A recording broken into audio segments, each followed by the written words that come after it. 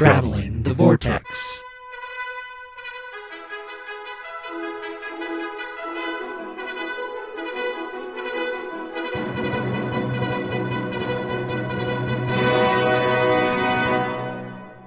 We've joined the Doctor as he travels the vortex and landed episode number 142. And I love humans, always seeing patterns in things that aren't there. I'm Keith. Seeing a pattern in my computer. It's doing things I don't want it to do again. I'm Sean. I'm Glenn. How are you guys? My iPad was giving me headaches earlier. I'm finding patterns in my iPad. Technical difficulties continue to plague us here at Traveling the Vortex. What do we call the third one? Technical difficulty strike back? No, we're not going to have it. I checked my mic this week. It is on. Switches in the down position. I can hear Switches in you. the down position. I can hear you. You don't sound like you're in the distance. At least it did pick you up. Our mics picked you up somewhat. So that way we didn't have to re-record that. Because there's no way we could have captured that twice. No.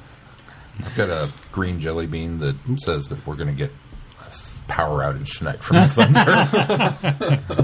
Knock on wood. We cut off midstream. We decided to post what we had. The power just didn't come back on. Well, just like Paul McGann's short stint on television, so was our podcast tonight. Well, the nice thing is we could continue recording in the dark. That's true. We are on battery power. We do have battery power. Anyway, how was your guys' week? Busy. Maybe I should start. You should go first. Maybe I should start because I didn't do much. As I told you guys off mic, Caitlin is on Dinosaurs. Well, she just finished Dinosaurs on a spaceship. And it was very fun of her to join Friday I was going to say, and the second thing we did this week is she joined us for Friday Night Who, and she had a blast. It was good. It was funny because the kids were off Thursday and Friday. So Friday morning I said, would you want to join us for Friday Night Who tonight? And she said, well, what is it? Because she knows I'd do it. She wasn't exactly sure. So, well, we fire up an episode or two of a story of Doctor Who, and we tweet along. Well, she had never used Twitter before, and she was like, well, I don't know. And she was real apprehensive, and I said, well, here's what I'll do. I'll set you up an account. You, at the very least, can watch along and watch what we chat about, and if you feel like chiming in, you can chime in. And once I got her set up on Twitter, and she sat down and she started thinking about it even before the show, she already had what her first thing she was going to say was before we even started. So I was like, so she had a blast. She absolutely had a fun. But I told her, because Mason had a soccer game the next morning, I said, now, if you can't get up in time to get on the road to go to his soccer game, you won't do this again. She got up, and so very good. Hopefully she'll join us. And I see again she's tweeted since then. Oh, has she? Yeah, I haven't been tweeted watching. once. I have not been watching. I think it's funny that her description is Doctor Who fan, David Tennant is my doctor, but her picture is of Matt Smith. She changed that tonight, and I forgot to ask her, because I set up her profile, and I set up that, and was going to ask her if she wanted to change either of those, because I had a TARDIS for her earlier. Yeah. And so I was asking her if she wanted to change her Oh, she figured out how to change her picture. Yeah, she told me about that. In fact, she showed me that. So. We didn't do much this weekend. The kids went to a performance that my dad and my sister sang in, and we stayed home and Holly caught up with some Who. Went to La Rocca's for lunch, pizza over here. The new place? Is that your first one at the new? No, because, the new location, because I had gone to the Urish location. So, but I liked the pizza the first time we went, but I really liked the pizza this time. So, I don't know. Maybe I was just hungry. And yesterday, different topics? We just, we took advantage of the nice weather. We went to the park. We had a picnic. That was it. I didn't have much going on this week. Friday the 13th was Friday the 13th. So. Yeah. Sean, you want to go next, since we did some similar stuff? Mostly similar stuff?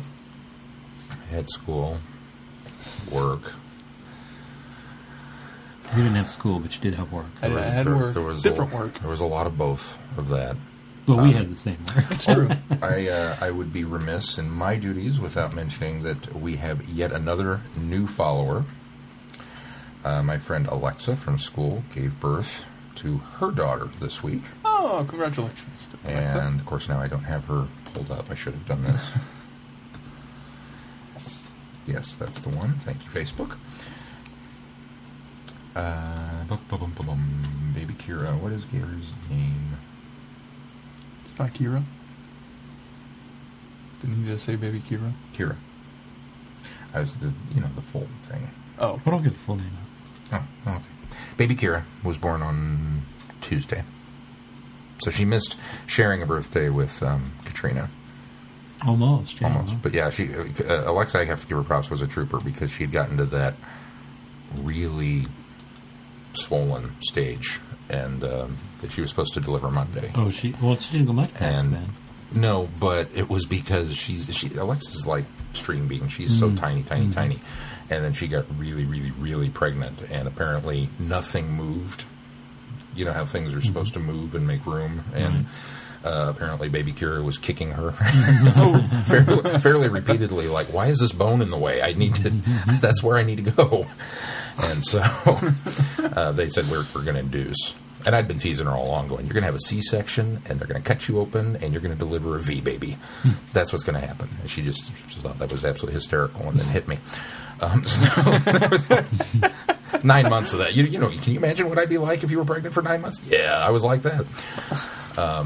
But then she was a trooper. She actually came to class Monday night. I think you'd be in shock and awe if I was pregnant for 9 months. Or me. You'd never hear the end of it. You're definitely having a V baby. I don't get around that. I'd go buy a doll No bones about it. and say, look what I made for you. That's what you're going to have.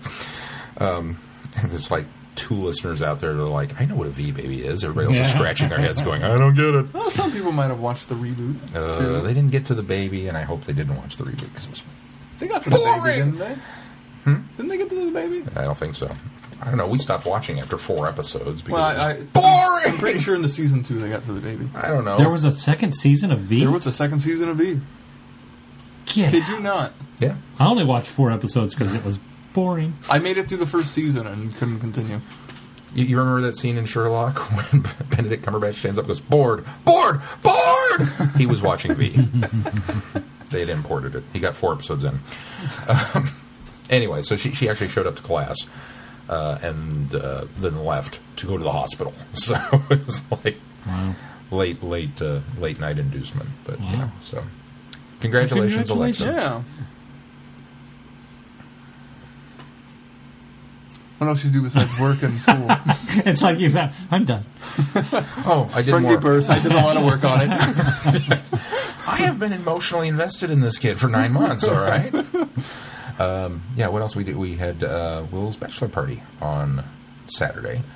And, of course, Will doesn't do anything easy, so we all had to truck together down to Worlds of Fun, Kansas City, and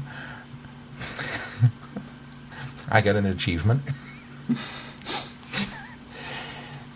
Now, nobody's going to admit this but me, so I'll be the one to come out and say it. Everybody has that kind of goal that you're going to go somewhere with a bunch of people, and the guys all go, it would be really cool if we could get so-and-so to throw up. You don't admit that out loud, but everybody thinks about it. You threw up? No, I didn't throw up. I made somebody else throw up. To throw up. Will had brought a friend of his from class, Nels, N-E-L-S. Nels. That's an interesting name. I don't get it. But It's his dad's name, too. it's his dad's name, apparently, yeah. He kept explaining. works It's for like City Nelson Four, without actually. the on. Well, there It's was just Nels. there was the guy on Little House on the Prairie. His name was Nels. Was it really? Olsen. Yeah. That's what Nellie's named after. Her dad is Nels. Nels Olsen. I didn't watch a whole lot of Little House. What? I'm sorry, it was on before I was born. No, it was not.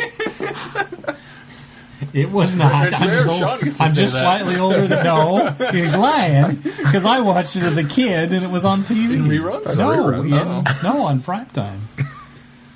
I don't get to throw out old guy jokes very often. That was a dig, I'm sorry. Anyway, so Nels came along and he... I was watching it when I was 1 and Sean was 1. Yeah, probably. that worked. The math works. He had one of those old black and white sets with a magnifying glass over the front of it. You remember, you've at least seen it, right? Olsen Mercantile. He was the one that owned the store. His wife, Harriet, was this, like, just I remember Harriet. B word. Yeah. Yeah. I didn't stuck-up kid. I didn't know that was his name. Yeah. Honestly, didn't. And there was Pretty they much had a my little boy, and I can't remember his name. Here's a rabbit hole to go down. Pretty much my remembrance is a Little House on the Prairie is pretty much if it didn't happen to Michael Landon and the immediate family, I didn't care. Oh. It was not a show. That's too bad. They had a lot of great characters. I full props for everything else. It's Yeah, got I just great when it was on as a kid, I didn't. It's watch one of it. the best finales of a series ever. One of my favorite finales of a series ever. I think I They kind of were getting ready to. finale. So they were going to buy. They were buying everybody out of the town. There was Yeah. some big conglomerate came in, and they were basically they were forcing them to sell their homes and sell the city. And so what they do? They blew it up. They blew the entire town up. They just one at a time. Each one of them set up their dynamite. And they just the ending of the show is them going through, boom, just blowing it. They want it, they can have it. Boom, blew all their stuff up. It was so cool. It was just the most awesome ending to a series I'd ever seen in my life. They just blew the town up. Sorry. Wow. I don't remember that. Oh, yeah. I was blown away by that premise. I was like, wow, literally. I was just like, and I was quite young at the time. I must have been probably grade school when it ended, or maybe even junior high. I bet Joss Whedon was a fan of Little House on the Prairie. That explains a lot. I want to say he's referenced you it can before, have the town, actually. we're just going to blow it up. They blew their town up. Huh. Blew all the buildings up and everything. Anyway, Nels had come along, and we were talking about Nels. he had made the comment that, he doesn't really do it. I was like, well, are you... He says, I don't like going in circles. I was like, oh, okay, I don't like going in circles either. So you and I, we're simpatico. You hang with me, kid. I'll take care of you. I was like, all right. So I rode the Viking Voyager, and when you put there was a crack of thunder and a bolt of lightning. One by one, you all liked. When you put 4 guys in a boat, you know the Viking Voyager, it's a little log, right? The little flim thing. When you put 4 guys our size in the boat, we rode really low in the water. I got so wet. Right at the bottom. Yes. All the way Well, down. at least Sean and Adam were in the boat together. Oh, gosh. We tried that on Fury of the Nile. It didn't work. But It's hard to drag the bottom of the mouth. But yes, we dragged all the way through that. Rode that, no problem. Got wet. Okay, fun. And then it's like, well, let's ride Spinning Dragons. And he's kind of looking at this thing like, I don't know, but it's going in circles. And it's like, yeah, but it's a roller coaster, so it's okay. All right. So we rode that, and he was fine. We're like, okay, cool. Well, we're here. Let's do Patriot. And for those of you that are not from here, Patriot, I didn't take a picture of this one. Patriot is this kind of suspended coaster where you sit and your feet dangle underneath the track. It's ahead of you, or above you. And he's kind of, I don't know about this, I don't know about this, I don't know about this, I don't know about this. I was like, dude, it's fine. You'll be all right. It's very smooth. He was feeling a little nauseous after Spinning Dragons, too. He just didn't really... Yeah, he didn't vocalize it. But well, he vocalized it just to the wrong people who didn't, then those people who didn't hear the vocalization encouraged him to go on the Patriot. Well, and I'm trying to, pump it up, and it's like, do it once. If you don't like it, you never have to do it again. That's kind of the philosophy of life, right? Don't... So we're going up there, and it's I'm giving him the pep talk. It's the newest ride in the park, relatively speaking. It's $14 million invested in it. It's very smooth, and it's steel, and it's it's got all this kind of great stuff for it. The one it replaced, you wouldn't want to ride that one, but this one's a good deal. So he's like, all right, I'll ride it. And then I turned around and I said, you realize that we're only setting you up so that we can have a very stern talking to you after the ride about how easily your morals were corrupted because you didn't really want to ride this, and we talked you into it. So now we're going to talk you into all kinds of stuff, and I hope you're ashamed of yourself. And he laughed. So we ride the thing, and we're having a great time, and loop-de-loops and spinning upside down and all the stuff that the Patriot does. And I looked over, and there was me and then Patrick, and then Nels was on the end. And I looked over as we pulled into the station, and he is jelly bean green. I mean, gills just green, like Yoda green. And I went, oh my God, we killed him. So then there's this... Have you ridden it, Glenn? I've never ridden Patriot. There's a corkscrew at the end. Well, I don't think technically it's... Because corkscrew kind of implies this motion, and it's not. It's just a twist in the track that... Well, you go from upside... I don't remember that in Roller Coaster Tycoon. I do think you do a 360. Well, yeah, you do, but it's if you do one 360 it's not a loop in a tight turn, it's not a loop corkscrew. It's a corkscrew, right? Because the traditional corkscrew loop is the one where you go like this, and it's elongated like a spring. Corkscrew is where the track is twisted. That's okay. Corkscrew. Well, then what is this one? I always thought that was the corkscrew. A stretched corkscrew? Yeah, maybe. A Roller Coaster Tycoon, that was the corkscrew. This was a twist, but whatever. It does this. I think they've updated since then.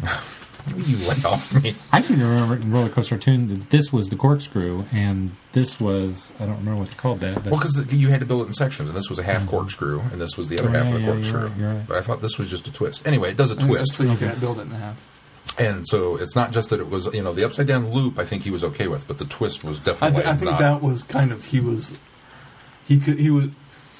survived He'd have survived had it not done that. Yes. And he is green. So we pull into the station, and the floor comes up, and he's finally getting, and we're going in through the mouth, or in through the nose, out through the mouth. You'll be fine, you'll be fine, you'll be fine. The floor comes up. He's got the seatbelt off before the thing comes up, and he is out. He's just gone. So we go down, and we're waiting at the foot of the stairs, and we're waiting, and we're waiting, we're waiting, and he comes down. And we're like, oh, dude, you okay? Oh.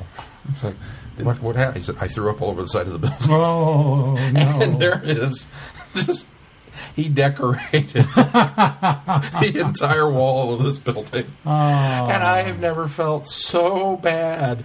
And like I said, there's this thing where he's kind of like, you know, there's a part of you that's like, yay, we made somebody throw up. It is a bachelor party we after had all. so much fun. I felt so miserable. We, you know, and from the rest of the day, I mean, his day is shot. All he can do is like, You don't want to write anything after that. I don't want to write anything. I don't want to do anything. I don't want to eat anything. It's like, can I get you something? You want to walk with me? We'll go look and find some Dramamine or go to the first aid. Yeah, okay. So, you know, we went and did that while the gang went off and did some other stuff. I felt so miserable under that. And really, he was in pretty good sports about the whole He thing. was. He was a great sport. And he kept saying, you guys seem like a lot of fun. I'd like to come down and hang out with you. And I looked at Patrick and I went, wow, he's a glutton for punishment. He was a really nice guy. Yeah, I would like to hang out with him on again. Facebook. I don't know Yeah, if you so get did that. I. But it was just, you know, then, you know, we did a couple more things and he's just not going to, you know, and so it was like go-karts. And I was like, you like go-karts? They stay on the ground. You can do it. He says, I'm not doing go-karts right now. He says, I'll watch you do it. I love go-karts, but I'm not doing it right now. Go-karts was very shortly after. Yeah, that's true, too. So he's sitting there watching as we go around on the go-karts, and we got back over to him, and I'm looking at him. Which and he had already, we were all kind of, he'd gone to the bathroom, and then everyone was kind of discussing doing go-karts because it's extra $5. And he had already gone off and thrown up again. Yeah, he had gone off and thrown up again. So we get off the go-karts, and they're deciding what to do next, and I look over at him, and from across the go-karts in the background, you can see the hind end of the Patriot looming in the background. And the car went by and did a whoa, and he threw up again. Oh, I wasn't there for that part. He can't even look at the damn coaster. And just like, oh, jeez. So then we went to eat, and he just kind of laid on the and then stayed there on the table while the rest of us ate. Was like, can we get you? I'm staying here. Go have a good time. I was like, are you sure? Yeah. And he was there for like 5 hours. Aww. He just sat there and couldn't move. And eventually he caught up to us and he ate something. And he was ambulatory. Yeah, he was in much better spirits at the, you know.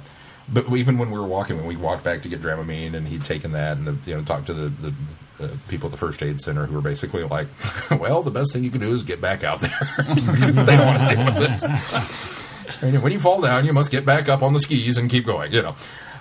So we were walking back across, and we walked in front of the ripcord, which is the big, swing where they winch you up and then they let go of you. And these people went screaming overhead. And he kind of looked up at them and then had to stop and look down at the ground. Like, oh, like, are you, dude? Don't throw up the Dramamine. Wow. You just got the Dramamine. He was a rough day. He got it hard, and I felt so bad. Did he go to dinner and everything, or did he bail after they got back to town? I don't know after they got back to town what the plan was, because we left a little early. Yeah. So I told that story. You could tell the rest of the day. Well, it was loads of fun. It was a lot of fun. Aside from that, looked like you guys are having fun. The ironic thing is we had the perfect number until that. We had 8 people. Perfect number for rides. So everybody rides with somebody. Then we were down one. Luckily, down, Ethan. Man down. There were some rides Sean wouldn't ride. There were some rides Adam wouldn't ride. So overall, it pretty much worked out 6 and 6. Or 6 people riding each ride usually. Well, cool. So yeah, it was a lot of fun. Then we came back to town, and Sean called it a night. I went and had dinner with my mom for her birthday, and then we went and saw Now You See Me at the Cheap Theater. Oh, what'd you think? I really liked it. It was really good. It was really good. I was pleasantly surprised. I found it very enjoyable. I'm not going to say too much about it. Did you figure out who done it? I didn't until they revealed it. I was and I felt up until that scene on the bridge where he's talking to the woman. Mm-hmm.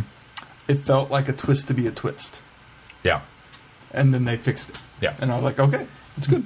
So I would highly recommend it. Sarah really, really liked it and wants to own it now. So that's how good it is. Oh. Today we took the nephew to Kansas City. Oh, that's right, you did that. Yeah. I forgot, your weekend's not over yet. My weekend's not over. Because you work today. I work today. To the Legoland Discovery Center because they were having Star Wars Day. Which I told you about. Yes, you did. Which we had heard about the Legoland Discovery Center. We just didn't know about the Star Wars Day. And it was really cool. So, first up, you have to have a kid to get in. Sean was very bummed about that. That is the weirdest rule anywhere. You know, it's a kid. It's no admittance without child. It's geared towards children. What? It's not that in today's day and age. Unfortunately, it's not that surprising. Does it keep the creepers out? Yeah, you have to have a kid to get in. Well, why wouldn't you just go nab a kid and then get into the? Well, I don't know. Then you'd already have the kid. Why would you go creepy? You'd have to go stalk a kid in order to get into a place where you could stalk the kid. I guess I can see the logic of that, but. I was disappointed. It was like, must have kid to enter? Are you kidding me? I like the irony here of how, for years, kids have tried to find grown-ups to go with them to movies, R-rated movies, and buy alcohol for them and do all this different stuff to them, and now the roles are reversed. We have to find kids to go to Legoland. They do occasionally have adult nights, but I don't know if it'd be as much. Adult Swim, everybody out of the pool. But you can also pay a little extra for an activity pack. It comes with a little lanyard. Oh, cool. And you go around to each station because there's like a little map. And you get stamps. It ripped. You put one of those little circle protectors on. And then once you get all the stamps, depending on the day, you get one of these cool little thingies to put on your lanyard. Oh, cool. Is it just like a stamp on there? That's kind of cool. Yeah. That's neat. Yeah. And then it has other stuff for kids to do too. Like... It has the Lego story. Like, so it starts in, like, the factory, and then you go... Then you continue. You might go... Oh, and yeah, then you continue, and you go through kind of like a little wooded type area. And then you ride a ride. Really? There are 2 rides in this place. And it's one of those rides... Are they 4D motion simulators? Do what? Are they 4D motion simulators? No, there's a movie theater. There is a movie theater. So the 4D experience. Which apparently occasionally does... I don't know what the character's name is now. It occasionally does Chimia. And it occasionally does something else. The one we saw. I don't know what the character's name was. There's a bunch of little Lego figures running around. But you go through and then... It's one of those riding ones where you shoot stuff. Oh, cool. And the guns are actually shaped like Lego guns. Fun. Like the muzzle loader type guns, and so you're saving this princess and shooting targets and shoot big screens that you have to shoot stuff, and you get scores, and then they take your picture during it. That sounds cool. Yeah, it's really. We rode that like 4 times, and then you go in and then there's like a Duplo area, and let's see what else is there. Let's go find a kid. There's I've got 2. Do you need to borrow one? Yeah. There's a big. You've got a granddaughter. Well, she's a little too young for it still. Yeah. Well, it doesn't say. Well, that's true. You just need a kid. He's just going to enjoy it himself. He didn't care if his kid enjoys it. There's like a little racetrack place where you can build cars. Like it's a Discovery Center, and then they have like big play area like Going Bonkers has, where it's like Jungle Gym type stuff, and then the 4D theater. So that you get the 3D glasses and it squirts water in your face, and and they made it snow inside the room at one point, which was pretty cool. Adi was really, I think he really enjoyed the movie. I think he was mad because it ended. Oh. He didn't like that it ended, and it kind of ended abruptly, so he wasn't very happy about that. But he had a lot of fun, and you could tell he was kind of getting tired. Then they also have one of those carnival type rides that you go around in a circle. And you go up and down. Sorry, I don't know how to. You just kind of struck me funny. Yeah, but it's like one of those carnival rides. Ooh, where you go around in a circle. Where it's kind of the ones where it's targeted towards younger kids, but you go up and down. Oh, like a bouncy roo. Yeah, kind of. The cool thing about this is, or Snoopy versus the Red Baron. Your up and down is determined by you. We have both. There's bicycle pedals. We have both, Sean. Yeah. Okay. There's bicycle pedals, and depending on how much you pedal, either you go up or you go down. Oh, okay. It pushes hydraulic fluid into the thing for you to do it. And it's like... It's one adult and 1 kid per little cart. Oh. So if you don't have another kid with you, you got to ride by yourself. Sarah and I were going to ride together. He's like, nope, only one adult. So that was really cool. And then... So it was really cool. So you did it, and Sarah didn't get to ride it. No, we both did it. We both did it. They just had to ride by themselves. Well, her brother went with us, too. Oh. So, yeah. He's we rode that kid. twice. Well, we had 3 adults to 1 kid. You just have to have a kid. You just have to have Your one. group has to have one kid. Right, but you just said that in order to get on the ride, you and a kid. You either rode you and a kid or by yourself. Yeah. Adults could only be one adult per car. But each car could have one kid, too. I got it now. Okay. And there was even like there's a girls section. So Arnie and his dad rode together, and then Sarah and Keith were going to ride together, but they couldn't because you could only do one adult per car. Right. There was a girls section that had karaoke. Carnival ride. There's It was in a circle. Master Builders section where you can go and take a class. More intricate. Yeah, you building. learn how to build something, then you could keep it for $5. Ooh. We thought he was a little too young for that, so we didn't do that. Caitlin would so do that, though. Yeah, God, she would love that. We got there probably a little around noon and left about 2. How much are tickets? I don't remember. Hold on, let me look. I can look real quick. I read somewhere they're like nearly $60 a piece. No, they're not that. Okay. We bought 4 tickets for $75. Oh, total? Yeah. Okay, so 25 a piece. Yeah, about. Bodies would have been cheaper, though. Yeah, it would have been cheaper. That's not bad. No, yeah. And they have other, like, I should mention the Star Wars aspect of it. They have, Although you said it was kind of lame. Yeah, there was also a big section where it's like, I don't know, it's Lego stuff built. And you go through and you just see this kind cool... of museum-ish. Yeah, they have parts of Kansas City built, like the Plaza Crown Center. See, I think that would be cool. Where it is really cool. And they intermix Star Wars stuff in it, which I got the impression it's there all the time. I don't know if it is, but like there's a racetrack, and there's the speeder bikes, and there are buttons you can push to make the speeder bikes go. So it's pretty cool. And then there was a scavenger hunt. There's like a normal scavenger hunt, but because it was Star Wars, they made a special Star Wars scavenger hunt. Who's on top of this, blah, blah, blah, and then you submitted it to possibly win something. So we did that too. But there's a big mural of Yoda made out of Lego pieces. And then they had a giant Clone Wars Yoda that was built out of Lego that people could help build with, or help build it. By the time we got there, or got around to it, it was already fully built, so we didn't get to take part. But there were also people, I'm assuming from the 501st, dressed up in costume. There was a stormtrooper, scout trooper, random Sith, Boba Fett, an Anakin, and an Obi-Wan. So it was knowing George Lucas, that could actually be the guy's name. Random Sith. There was like 5 or so. Sean and I got to see a 20-foot Yoda. Ooh. We got to watch him build it all weekend. Oh, that's cool. Celebration 3. I don't know if it was... They were building. Yeah, they were building. I forgot. We didn't think they were going to get it done before we got in there, and we went in there. I think they were still working on the lightsaber, but they had the rest of it all. I'd forgotten about that. In fact, they didn't think they were going to get it done because they were soliciting people to come by and just put some bricks together while you were there. Oh. And so it was kind of an interactive thing. The whole community could come in and put bricks together, and then they were going to have this thing done by the end. And I think it was the second day we were there, maybe the third day we were there, and it was like not even half done, and we were like, they're not going to make it. And then we went in there the last day before we left, and they had got all of it done except for, I think they still had some lightsaber left. That's cool. I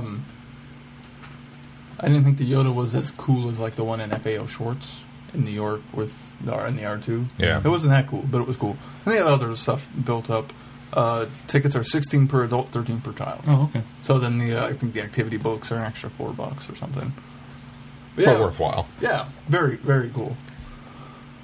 I think that was pretty much it. And then went to dinner for Mel's birthday. But where'd you guys go for dinner? Paisanos, That's what you're talking about? Okay. Yeah. Cool. I think I'd go back to the Legoland Center. They have other, apparently... Well, they have special weekend events. Weekend events, all planned out through the year. I just happened to see that this weekend was Star Wars. So. They did one over the May 4th weekend for Star Wars. Ah, makes sense. Yeah. And then Brick or Treat is coming you would up. have boycotted that if you don't like that. Holly Holidays also for the rest of the year. So I don't know if we'll go back this year. We might go back next year. And I think Audie will get more out of it as he gets older, since he is only 4. Yeah, but I think your kids would absolutely love it. And Sarah and I were like, we so would have loved this as when we were kids. And it's a lot of fun. It's more fun if you have a kid that will enjoy it. Seeing the activities that there are, I wouldn't have that much fun at an adult-only event, I don't think. Because, I mean, we're too big to go in the Jumbo Gym area. I mean, there's the race cars, the carnival thing, and the shooter thing, and random Lego building, but that would be it. One of the, when Mel and I were going, okay, it's date time, and we'll just go do something. We went to Science City, which is across from where this is at Crown Center in Union Station. Oh, and it's across the other side. It's across the other side because it's actually in Union Station, because this is across from. Because it's all Crown Center, but it's across the street from the main part of Crown Center. Right. Oh, it is? Yeah, and there's an aquarium there, too, apparently. Oh, I didn't know. So is it on the fountain side then? Yeah, it's on the fountain side with the ice rink. Gotcha. And apparently it's only like a year old because, like... Yeah, because Union Station's behind on the other side of Crown Center. Yeah. Weekends in April was the first birthday celebration, so it's you coming can up see on it 2 from years. there. But I mean, it's literally 2 city blocks down to there. Well, but you can not see it really, from the corner. but it's like you a just block take and a you take half the away. link and you cross over that funny street. When I think of across the way from... Well, you can walk here is more like the other Crayola. sidewalk, but is across the street from where this is. Right. But this is on the other side. Gotcha. Okay, it would be 2 city blocks from where Legoland is. Yes, but that's it's what really I'm saying. Only one It's block down from one this Crown way Center. and down this okay, way. Right. It's because Crown Center takes 2 blocks. Yeah. Anyway, so we went... Not that anyone knows what we're talking about. No.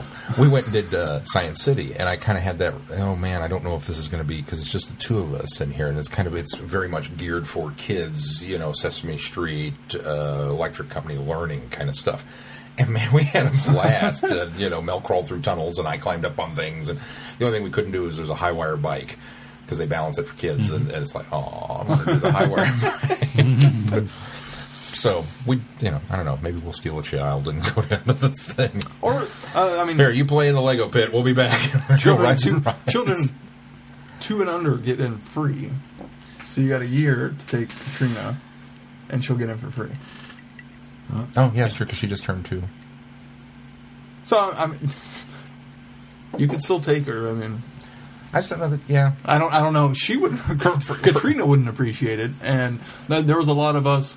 We helped him and we played with him, but there was a lot of, at least 30 minutes or so of us just kind of standing around while he did his thing. Did his stuff, yeah. Gotcha. See, that's why I wouldn't take her to an amusement park. There's a part of me that thinks that I would probably enjoy Worlds of Fun more if there was a child. We didn't take Mason to Worlds of Fun until last year. Yeah. I still thought he was a little too young. In fact, he only did the stuff in Camp Snoopy and then a couple of other things. Barely big enough to do anything else. Right. Yeah. Well, this year he can do. He's getting a lot taller now. Yeah, he can do a lot of the taxis and things like that because he couldn't even drive. Although he couldn't drive the taxis last time he was there, even with an adult sitting there. Oh, but he did. Was he big enough for bumper cars to drive? He did. He did bumper cars by himself, but he couldn't figure out how to back them up. So he'd get stuck, and then he'd start crying because everybody's bumping into him. And he couldn't go anywhere. That was the other. Mel and I watched Cloak and Dagger because she just out of the blue. I had this dream about this movie where this guy comes out of the fire, and the kid, and he's imaginary, and he thinks he's a spy. I've never seen this before. But You've never seen Cloak and Dagger? Well, I have now. I had not at the time. You had I not watched seen it this before? week. Oh my gosh! Yeah, I know. Weren't you an Atari kid? Yeah. And you'd never seen I had never seen Cloak and Dagger. Dabney Coleman and Elliot Thomas. Can't remember. Henry Thomas. Henry Thomas. I never can remember his name. But so... and the Atari cartridge. Actually, it's not actually an Atari cartridge, but Atari adopted the film. False advertising. Yeah. But... yeah, so she was talking about this. I have never seen it before, but I went, Cloak and Dagger. Have you ever seen Cloak and Dagger? It's a little old for you. You'd have been very young, or maybe not even around when it was first 84. came out. Yeah, so you've been real young. That doesn't mean anything. Well. But, so we found it at work and bought it, and she made me watch it. And really, I really enjoyed it. It's dated, but it was a lot of fun. It's goofy 80s. And what's funny, you saying that he couldn't drive, is there's a scene where he... Elliot, what's his name? Henry Thomas, where he steals the guy's car, and so he's driving, but of course he's a kid driving. And it's like, I'm sorry, I think kids driving cars in movies is the funniest thing. I want more kids driving cars in movies because it's just absolutely hysterical. And but they don't do it anymore. You know why? Because it's not They're safe. afraid kids are going to try to drive a car. This was the first one I'd ever seen where he's behind the wheel. And I don't know how. I mean, he's 2 years older than he was in E.T., so he's not terribly old, but he's behind the wheel. And he does this. He peeks up over the wheel, and looks to where he's going, and then he has to slouch all the way down to the seat in order to be able to stamp on the gas. And he's in a parking garage, so it's nothing but this carnage of broken glass and crunched, fenders and bumpers and things. And he hits something, and then he looks back up over the thing, and then he's like, and he, and just trying to. And oh my God, I laughed so hard during this thing. Because it was, like I said, normally the kids kind of sort of have something worked out where they can, he's all the way up or all the way down in this car. I realize we've prattled on for more than an hour on what we did this week. It's a good thing the retrospective is short. Anything else from this week? No, that was it. Okay.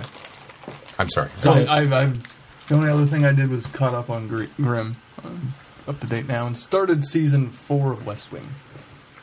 So I fell off on that. Nobody cares. And reading my book. All right. How's your book coming? I'm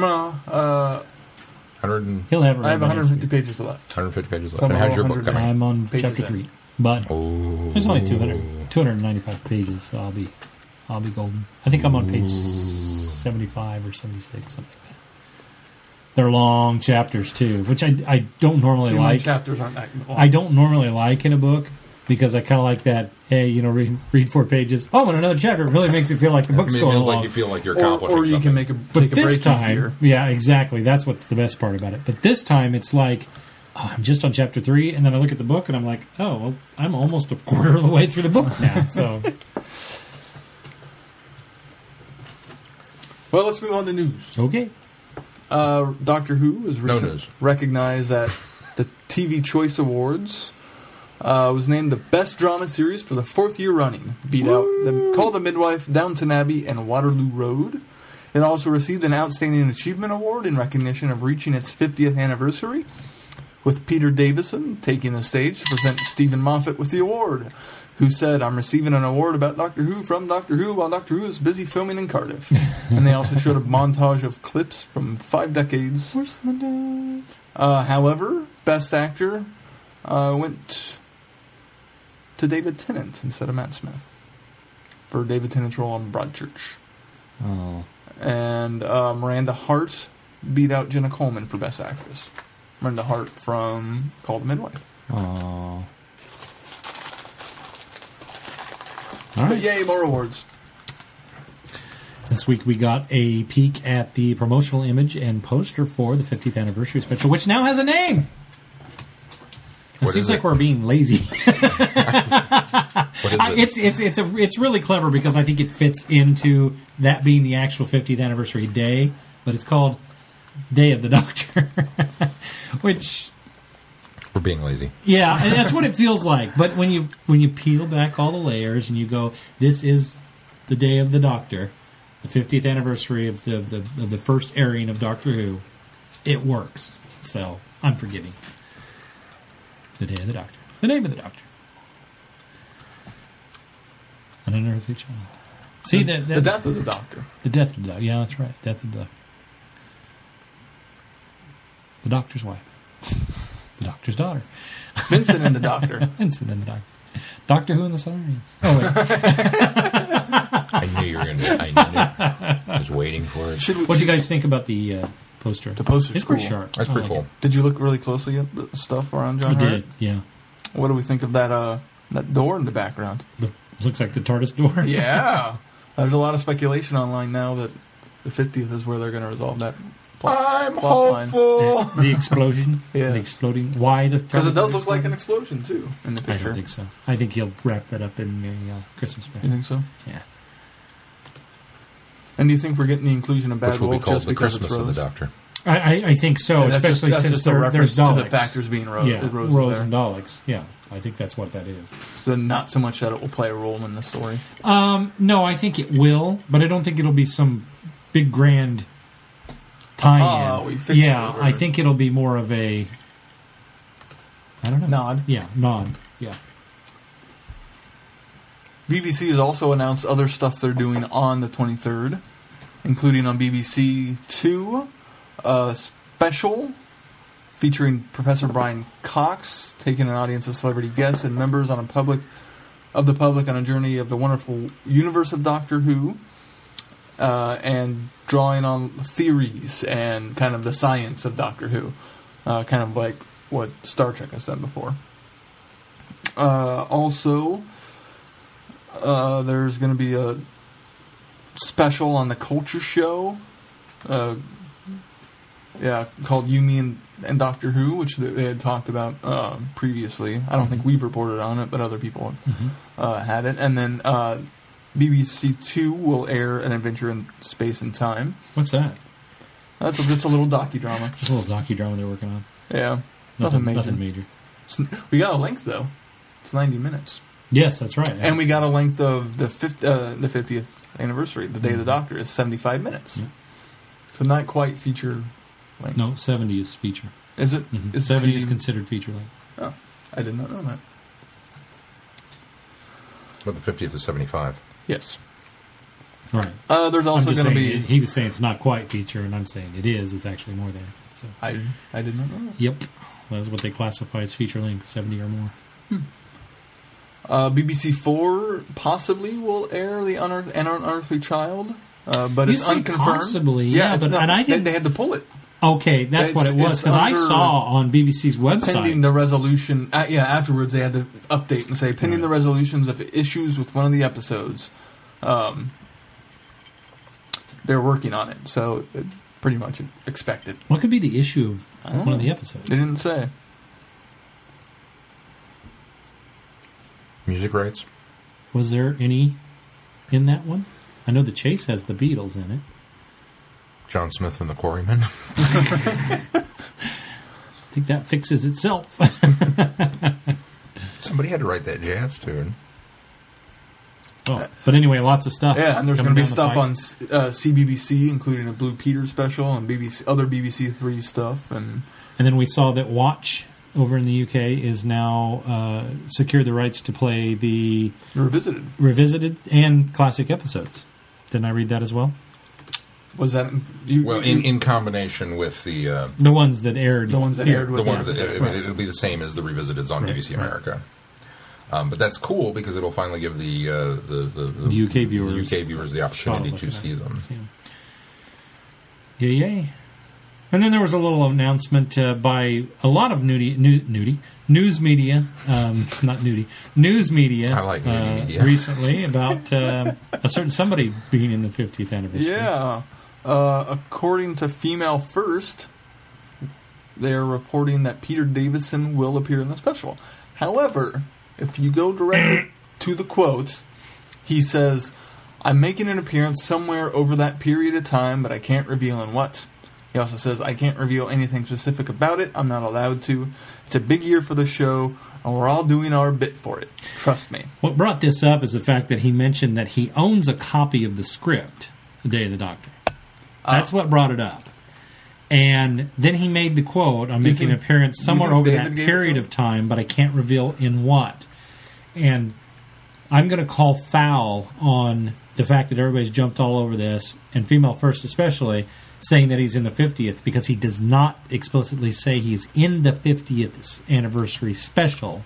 I think from the comment that he makes is he's revealed that he's doing something for the 50th, and that everybody is doing their bit for it. And that does not mean he is in the 50th. And everybody has run with this, saying that the Fifth Doctor's in the 50th or Peter Davison's in the 50th.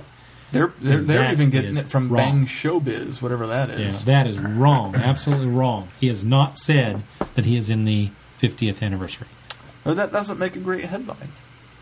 No, it doesn't. But I'm actually disappointed in a lot of these news outlets that are doing it that way, and nobody's called foul. Actually, there has been a few that have now dissected this a little more, and taken it down. Yeah, but in fact, I think that was on Doctor Who News this last few days, and they've pulled the story. So I don't know if they've pulled it to confirm it, or because it's confirmed that he said these things, but people are reading too much into the comment.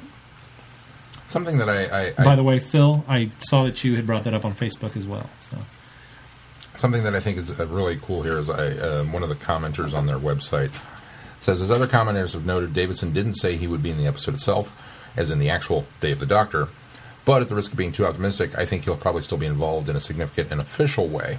Yes. For a couple of reasons. One, Davidson has a close and good relationship with Moffat, so I don't think he'd do anything to try and screw him over. Dropping this teaser of his involvement was just something minor, if it was just something minor, or if it was for his own project, would leave fans severely disappointed come November, and I don't think he'd do that. Two, I can't think of many good reasons why he'd be under official orders not to talk about it if it was just some interview or panel appearance or something. If somebody at BBC is telling him to keep it secret, it must be worth keeping it secret. And I think that's kind of a, But he was also seen with Sylvester McCoy and that picture outside. Colin Baker, and they had picket signs saying, put the doctors in Doctor Who. There's some speculation that he's doing a special, it's a spoof or a comedy thing that they're doing, and it is part of the official celebrations, and it's just kind of a tongue-in-cheek thing, and they've put that little much out, and that's what he's saying here is he's teasing to that, but they don't want to give away what they're doing, so he's being tight-lipped about that. That's what it is. That's the ploy. Here's what I will say. You've got doctors standing outside being photographed in front of BBC Center the day they start shooting the Christmas special. No. Not buying it.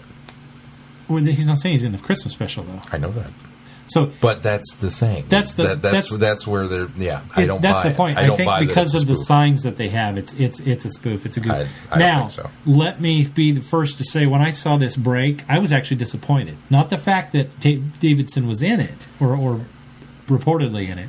It's the fact that I really didn't want to know that. I was actually kind of glad when they kept denying it and saying, "No, we're not in it. We're not in it. We haven't been approached." Blah blah blah. Because I was thinking, wouldn't that make it even more super awesome if they all popped up in this thing and they just pulled the wool on our eyes? But suddenly when you start reporting this far out, it's like, I wanted to be surprised by that. I wanted to believe your lies that you're not in it, and then suddenly show up. Yeah, now it pops my breath. Yeah, now it pops the bubbles. But I really, reading this, it does not say he's in it. You heard it here, Glenn. They're all going to be in it. Everyone's sourcing female first. Be very happy if they are. But I'm not finding the original story that they're sorting. They probably pulled it too. They had to have, because if you click the link from our Facebook page, it goes right to it. Yeah, to the Bang Showbiz quote. Oh no, that's the one I'm trying to find. First. I think I might have found it. Hold on. Anyway, they're all in it. Well, speaking of, there's pictures. I'd love to see them in it and not play the Doctor, play like a whole different role. I think so would Sylvester McCoy. So would is that what he said? That's what he said. Because in his words, look at us, we're all old and fat. We can't do that now. Yeah, but we could do something else. No, I'd love to see that. I can't find the article on Bang Showbiz. But speaking of people who aren't coming back, Tom Baker was spotted in costume with a TARDIS nearby, but it appears it was filming for a Have I Got News For You sketch with Ian Hillsop and Paul Merton playing doctors. It makes me sort of wonder if all of the doctors will be in that as well. Maybe that's what Peter's referring to. Peter Capaldi could be, and Peter Capaldi is actually hosting that episode, the Doctor Who special of what's the show called again? I disclosed it. The new, have I got something to tell you? Yes, have I got news to tell you? Yeah, that's it. Yeah, and so Capaldi's actually, I think, hosting that week, so that'll be nice. I mean, BBC had said all along that they really weren't pulling out the stops, that they had a lot of things planned, and the more that they reveal, it looks like they've got a lot going on. To those in the U.S., it doesn't appear as much. Yeah, well, and it does. It's unfortunately, unless we get some of this stuff come across, the pond on BBC America or something like that, we don't get a lot of this stuff. So yeah, it'll be. Yeah, it's rightfully so. It's a big celebration in the UK, but we kind of want to be involved too. Yeah, which is nice that BBC America has picked up the torch and done the revisiteds and things like that. Yeah. Too, so. Moving on from that, as we mentioned, the 50th the Christmas special did start filming, and some pictures have surfaced of Matt and his wig. And it looks great. It looks you can't tell it's a wig, from the pictures. It's an absolutely phenomenal wig. He looks just like Colin Baker. I can't wait to see how they're going to pull this off. I love the fact that there was speculation that now he couldn't do it in a wig, that just wouldn't look good. And but now they're kind of like, they're showing us, oh, yeah, I guess he could do a whole episode in a wig and just look just fine. So. One last bit of news is they announced, I don't think you got this in your notes, but... I do have it. I thought we were waiting until some feedback. But the galley guests? Yeah, I don't know why you said that, but you or he said we should wait until we do feedback. I don't... No. Oh, it was something completely separate that he talked about for something different. Okay. Well, Sean's got some galley guest announcements. As soon as I get back. You want me to do it? I haven't pulled up. If you have it pulled up, you can go ahead. I had it pulled up and then I went away from it. I don't know why. I'm not here today. Keith has some galley. There's a sad note. No sad notes. Bonnie Langford will not be able to make it in 2014 due to a professional engagement that runs through next February.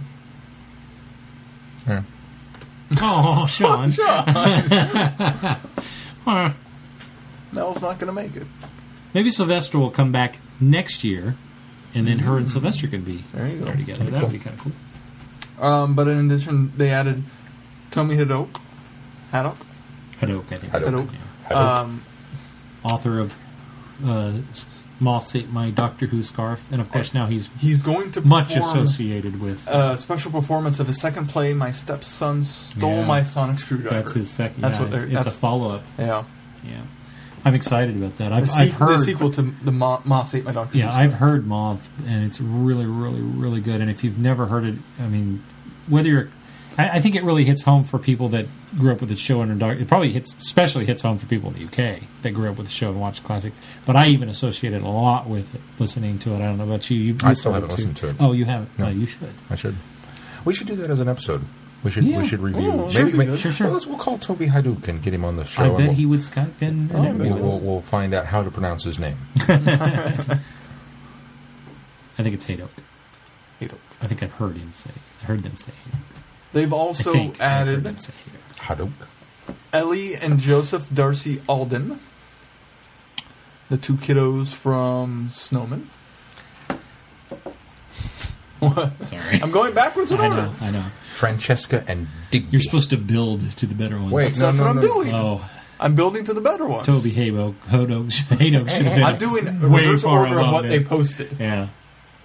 Wasn't Digby the kid in Dr. Widow and Wardrobe? Digby Down Under? Oh, hey, that was quick. That was quickly Down Under. It was Francesca and Digby from The Snowman. Yeah, Francesca, who also was young Lily Potter in Harry Potter and Deathly Hallows Part 2. There's your another Harry Potter connection. Because we needed another one of those. Jamie Glover, the son of Julian Glover, who is playing William Russell. In An Adventure in Space and Time. Deep Roy. For those that don't know, you do that every time we talk about Deep Roy. You're like, who is this guy? No, I know who Deep Roy is. Oh, okay. I'm excited. Picking Homunculus. Mr. Sin. From Talons. Mm-hmm. And many, many, many other things. Most recently, he was Kestner in Star Trek. He's in Return of the Jedi. He's in Return to Oz. I know who he is. I'm not all that excited. He's also in Flash Gordon. Yeah. You can get a Flash Gordon autograph. We can get a Flash Gordon autograph. The ultimate scene of the movie that has so many people from Who. Move on? Yes, there you go. That's the one I was Jacqueline King, who played Sylvia Noble, Donna's mom. This is the one I can't get excited about, quite honestly, because I hated Donna's mother through so much of that series. I feel bad, but it's like... Why are we dragging this out? Just announce them. Jean Marsh, who was alongside William Hartnell's original Doctor, first as Joanna in The Crusade, and then companion Sarah Kingdom in the 12-part Daleks Master Plan. And then finally... She also appeared as Morgiane in Battlefield. Oh, yeah, that's right. I knew that name sounded familiar. Especially, we talked about that in her being in... Yeah, we discussed Battlefield. Yes. She was also in Return to Oz and Willow. And then finally, Kate O'Mara. The Ronnie. Yep. The Ronnie, not Ronnie. Yeah. Not Ronnie. The Ronnie. That's the one that I'm bummed that I'm not getting to go this year. I'd love Are you to get officially another not getting to go this year? Oh, yeah, officially. Oh, I don't know that I ever knew that. Oh, yes. That's the one. That's the one that I would absolutely love to have autographed. I'll probably have to send you money with that one, with you for that one. So that one and Colin, for certain. And Deep Roy. It was going to be Bonnie, but no, it's Bonnie. And Joe. And Benton. Or Perry. Benton, I'm not so worried about. He shows up to stuff like every 2 years. Or Caroline all over Ford. the place, so Caroline Ford would be another one that I think I'd like to have. Do you remember on my budget? I usually Matthew Waterhouse. I budget 3. So no, I don't want Andrew right now. I budget for 3. So Caroline would probably be the other one. Although didn't she? I thought she Bruno backed Lego. out. Didn't she back out of something? Not yet. She backed out somewhere else. Who did? Caroline Ford. Last year. She was supposed to be at Galley last Okay, year. that's and, what it was. We were concerned about her health. I think, yeah. That's what it was. That's all the news for this week. All right, let's move on to feedback. First up, Daryl. Comment question? Well, let's try this again. Hello, Vortexians. Daryl here from Guilford Street, after all. Does anyone get that bit? Anyone? Hitchhikers? No? Okay, anyway. oh, that's a Hitchhiker's reference. Yeah, I got it. Did you guys see one of my Instagram pictures from Legoland? There was a deep thought Oh, that one, yes. next to a Cylon. I didn't see that. Ship. That's cool. Yeah. They're like, come on, we need your help doing this Star Wars scavenger hunt. I'm like, no, I got a picture. Your deep thought. No, this is more important.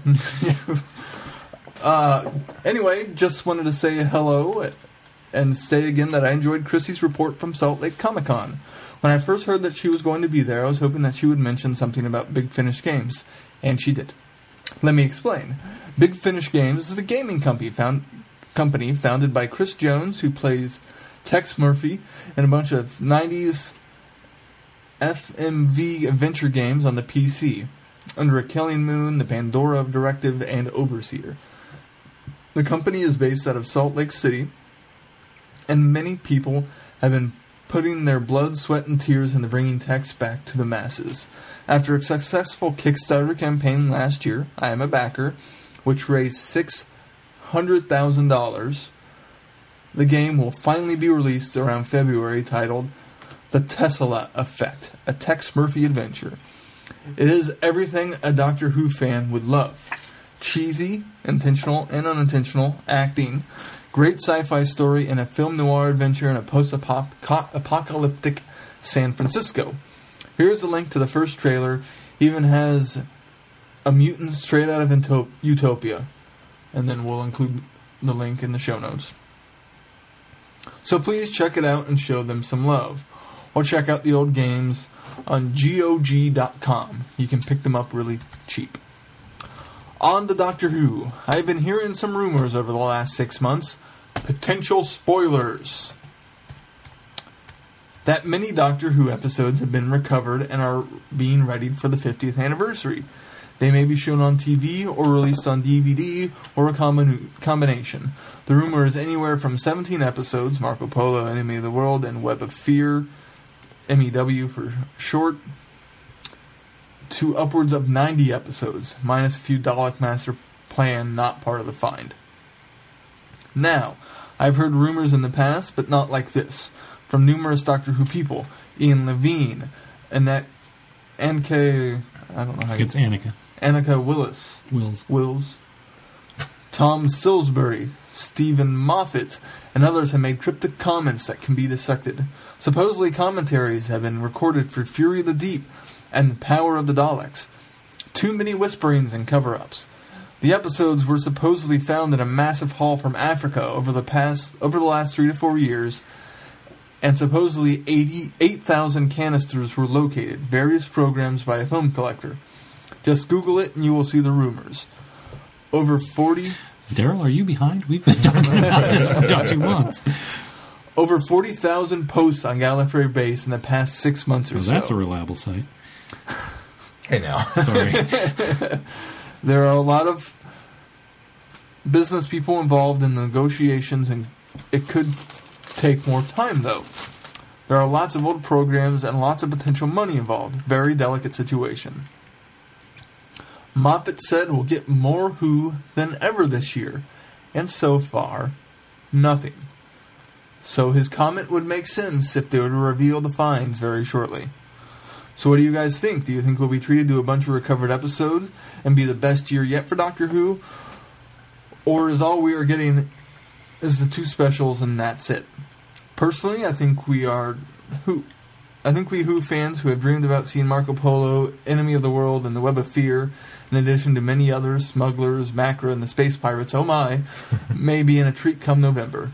Keep up the awesome work. Your podcast is still my favorite over the last few years, and I hope you never get tired of it. Daryl. And Daryl, he says, Guilford Street, after all. Okay, I'll stop. And we missed Daryl's email last... After all.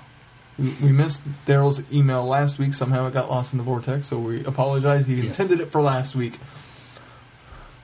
But what do you guys think?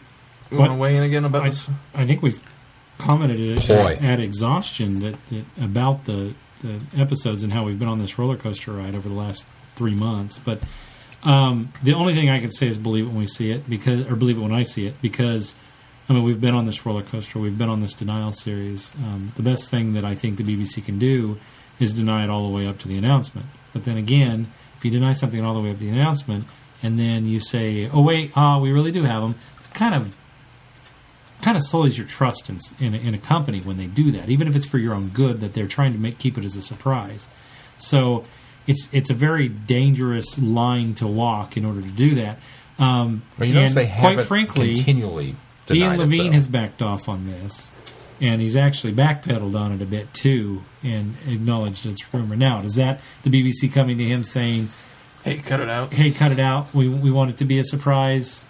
Please give us this." But Ian has a real rocky relationship with the BBC. I haven't heard anything. I'm not saying that they're not out there. Annika Willis and Tom Salisbury. I'd love to see where they've dropped cryptic clues, and maybe I'll go look and find some of that information, because I didn't delve into it too deep when we were on the roller coaster the first time. Now, Stephen Moffat has obviously quoted that there'll be a lot of Doctor Who, and we will. But we and to be fair, we just got it this week, but we now have a lot more than we had even 2 weeks ago when you sent this out, Daryl. So we have more than just a special and a docudrama. So well, and we are. He said in his email, the 2 specials. To be fair, we'll have 10 episodes of Doctor Who this year. Because we've already had 8. Series 7 Part B was 2013. Right. So it's not we're not just getting 2 episodes in the 50th year. We got more than that. Well, that doesn't constitute more than ever before, because we've gotten 12 episodes in a year. So I don't think I would qualify. Well, no, I'm just saying he's in his response to we're just getting 2 specials and that's it. We've gotten more than 2 specials. Well, but we've been belly aching about, and we've been belly aching about that for a long time. So I don't think I wouldn't count the tail end of Series 7.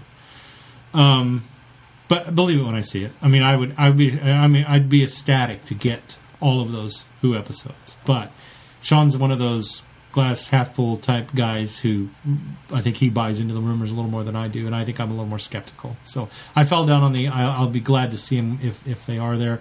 But I really, this is getting high hopes over something that might not be true. And when you set yourself up too high, it's a longer fall. So I'm an eternal optimist.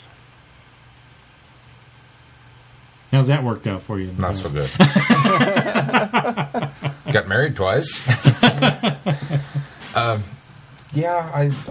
want to believe. I want. Yes, pull the wool over my eyes and beat me with it. I want there to be more. And I want to believe that there is, and that they, I just for the same reason that I believe it's a ploy, that we are actually getting, it's on the other side, that we are getting the doctors, in the 50th. That I think that they're pulling a fast one, and that right now I think BBC is playing a fairly magnificent shell game, and I think that maybe some of it's true, maybe all of it's true, maybe none of it's true, and they are keeping all of these balls in the air for no other reason than to keep us distracted from what is actually going on. And so, what better way to keep the fans off balance over what you're actually doing for the 50th anniversary than to say, hey, did you hear that we might have found 90 episodes in Africa? I mean, yeah, that's going to be fodder for months. Hey, did you hear that they might actually be putting the classic doctors? Because here's a picture of Tom Baker shooting something. I mean, those are the kind of things that fuel the fire. And if none of it winds up being true, but because, well, we've actually got this, then, okay. Unless it's another crossover with EastEnders. But I will always hope that they find new episodes. I just don't have much stock in this rumor because it's so large. Because the rumored amount is so massive that I just have a hard time believing it. I think the problem with Gallifrey Base, too, is Gallifrey Base used to be a great resource for Doctor Who. Unfortunately, it had a little bit of a cancer at one time that has spread across the entire message board community there. And unfortunately, you have to really, really dig for the good stuff at Gallifrey Base. And so anybody and everybody can get on there and post as long as you've been approved to be on the boards, and anybody can be approved to get onto those boards. So I'm approved. Yeah, I mean, if Sean can get on the boards, then anybody. Yeah, for Pete's sake, people. But that one's a tough one to use. That as you'll never ever be able to, in Glenn's court of law, use Gallifrey Base as any sort of evidence for anything. But no offense, because there are some good posts on Gallifrey Base, but it's outweighed by a lot of the bad that's on there, and the trolls that are on there, and so that's why I've avoided it. It's because you've heard about the trolls altogether. I just don't want to do it. When I first came back to Doctor Who, I visited there frequently, and it was a great place to be. But it's just full of negativity and full of falsehoods and rumors. Those fans I don't want to be around, predominantly. There's still some good people on there, but we will post the link in the show notes for the Big Finish games for the Tesla adventure, which I'm really intrigued about now, this Tex Murphy character. So I'll have to look and do some research on that. All right. Well, thank you, Daryl. Sorry we didn't get your feedback last week, but we looked all over the place for it. I don't know what happened to it. Up next is Lisa. That should be said. If you send feedback and you don't hear it on the show... Oh, yeah, absolutely. Send us an email. A heads up, which Daryl did. Give us a heads up and say, hey, I didn't hear my feedback, because we generally read everything that we know about. And if we missed something, give us a heads up. It may be that we just overlooked it. It may be that we just didn't get it. So we'd like to know, because I wouldn't want anybody to send feedback and say, oh, they must not have liked my feedback. They're so snobs. They just didn't read it. Yeah. Give us a heads up, because we try to get everything on the show. We're not one of those shows that kind of filters. Of course, we don't have enough listeners, but we're not one of those shows that kind of filters out the email. We read the solicitation email the one week. I mean, obviously, we don't filter. We've backed off on some of those spam ones now, too. We've stopped the spam, at the very least. And I don't have a filter, so... Lisa's. I was excited about Lisa's. Okay, sorry. Not that I wasn't excited about yours, Daryl, but Lisa had... I haven't read Lisa's yet, so... I don't know that I agree with all of them, but in very neat little points. So. All right. This comes from Lisa. Writes... comment question. Howdy, hosts of Traveling the Vortex. Long-time listener, first-time emailer Lisa here. I'm on the far north coast of California. Well, hello, Lisa, from the far north coast of California. Thanks for writing in. Thanks for listening. The mountainous region? That's probably more northwest or northeast. Yeah, it could be. I don't know. Are there mountains on the coast? That's why I was saying it's probably more in the northeast. There are mountains in Goonies, and it was in Oregon. That's further north. That's not California. No, but it's next door. Very next door. I don't know where Astoria is, but... Oh, we should do that. We should do that for Flicks with Friends. Well, sure we should. We should do Goonies. But I digress. So we're going to keep Flicks with Friends the 80s movies? No. No? It's just that's the trend so far. Goonies. We were just... when did Rocky Horror come out? If Keith was not 5 years or less, we're not doing them. I disagree with that statement entirely. There's too much good stuff there. No. That he just... If Keith was not 5 years old or younger, then we're not doing it. We better go up to 6. That way you can go to 89. 6 years older or younger. Anyway. Sorry, kidding. Lisa. I'm really just kidding. I very much enjoy your podcast. I meet people who say they love Doctor Who, but seem to know very little about the program. One guy refers to David Tennant as brown corduroy jacket guy. Wow. Sigh. That's sad. Having a conversation with them about the show is pointless. So being able to listen to you all babble on about Doctor Who, new and classic, is marvelous. Thank you for all the time you put into the podcast. You know, she said, I enjoy your podcast. I meet people who say they love Doctor Who, but seem to know little about the program. And I thought, well, you must really not know us. We don't know much about the program either. We pretend that we know. But then as she went on and she says, so being able to listen to you babble on about Doctor Who, and then I thought, oh yeah, that's an accurate statement. She listens. She listens. We babble on about Doctor Who. And other things. Ad nauseum. Now to babble about Doctor Who. 1. The Moffat Master Plan. I had to pause dramatically before reading that. To explain granddaughter Susan, along with fixing loose ends and weak storylines. A. Moffat has had the Doctor marry a woman whose timeline is the inverse of the Doctor's. River Song. Yes. That's what he's referring to. Would the Doctor not meet his grandchildren and children before he went about having them if the children were to move along River's timeline also? Ooh. So you're saying is Susan is Rivers and the Doctor's child? Or No. It would be Rivers' grandchild also? Correct. That's what I meant. Yes. Right. Wow. Keep going. Okay. She's got some really great little nuggets here that I don't know that I agree with all of them, but I think they're very intriguing. B, the 50th anniversary in the 23rd of November. C, Clara is born on the 23rd of November. Her grave in the snowman tells us so. D, there is going to be 2 Doctors in the 50th anniversary special. E, River responses to Rory, her dad, in A Good Man Goes to War. 2 Doctors. Now that is a whole other birthday.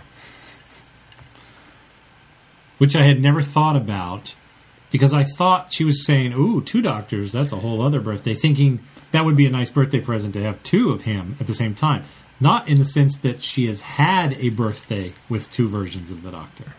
Yeah, I always interpreted that quote also, but then I saw The Night the Doctor, where she briefly saw the two versions. 2 versions, of the one Doctor. Yeah.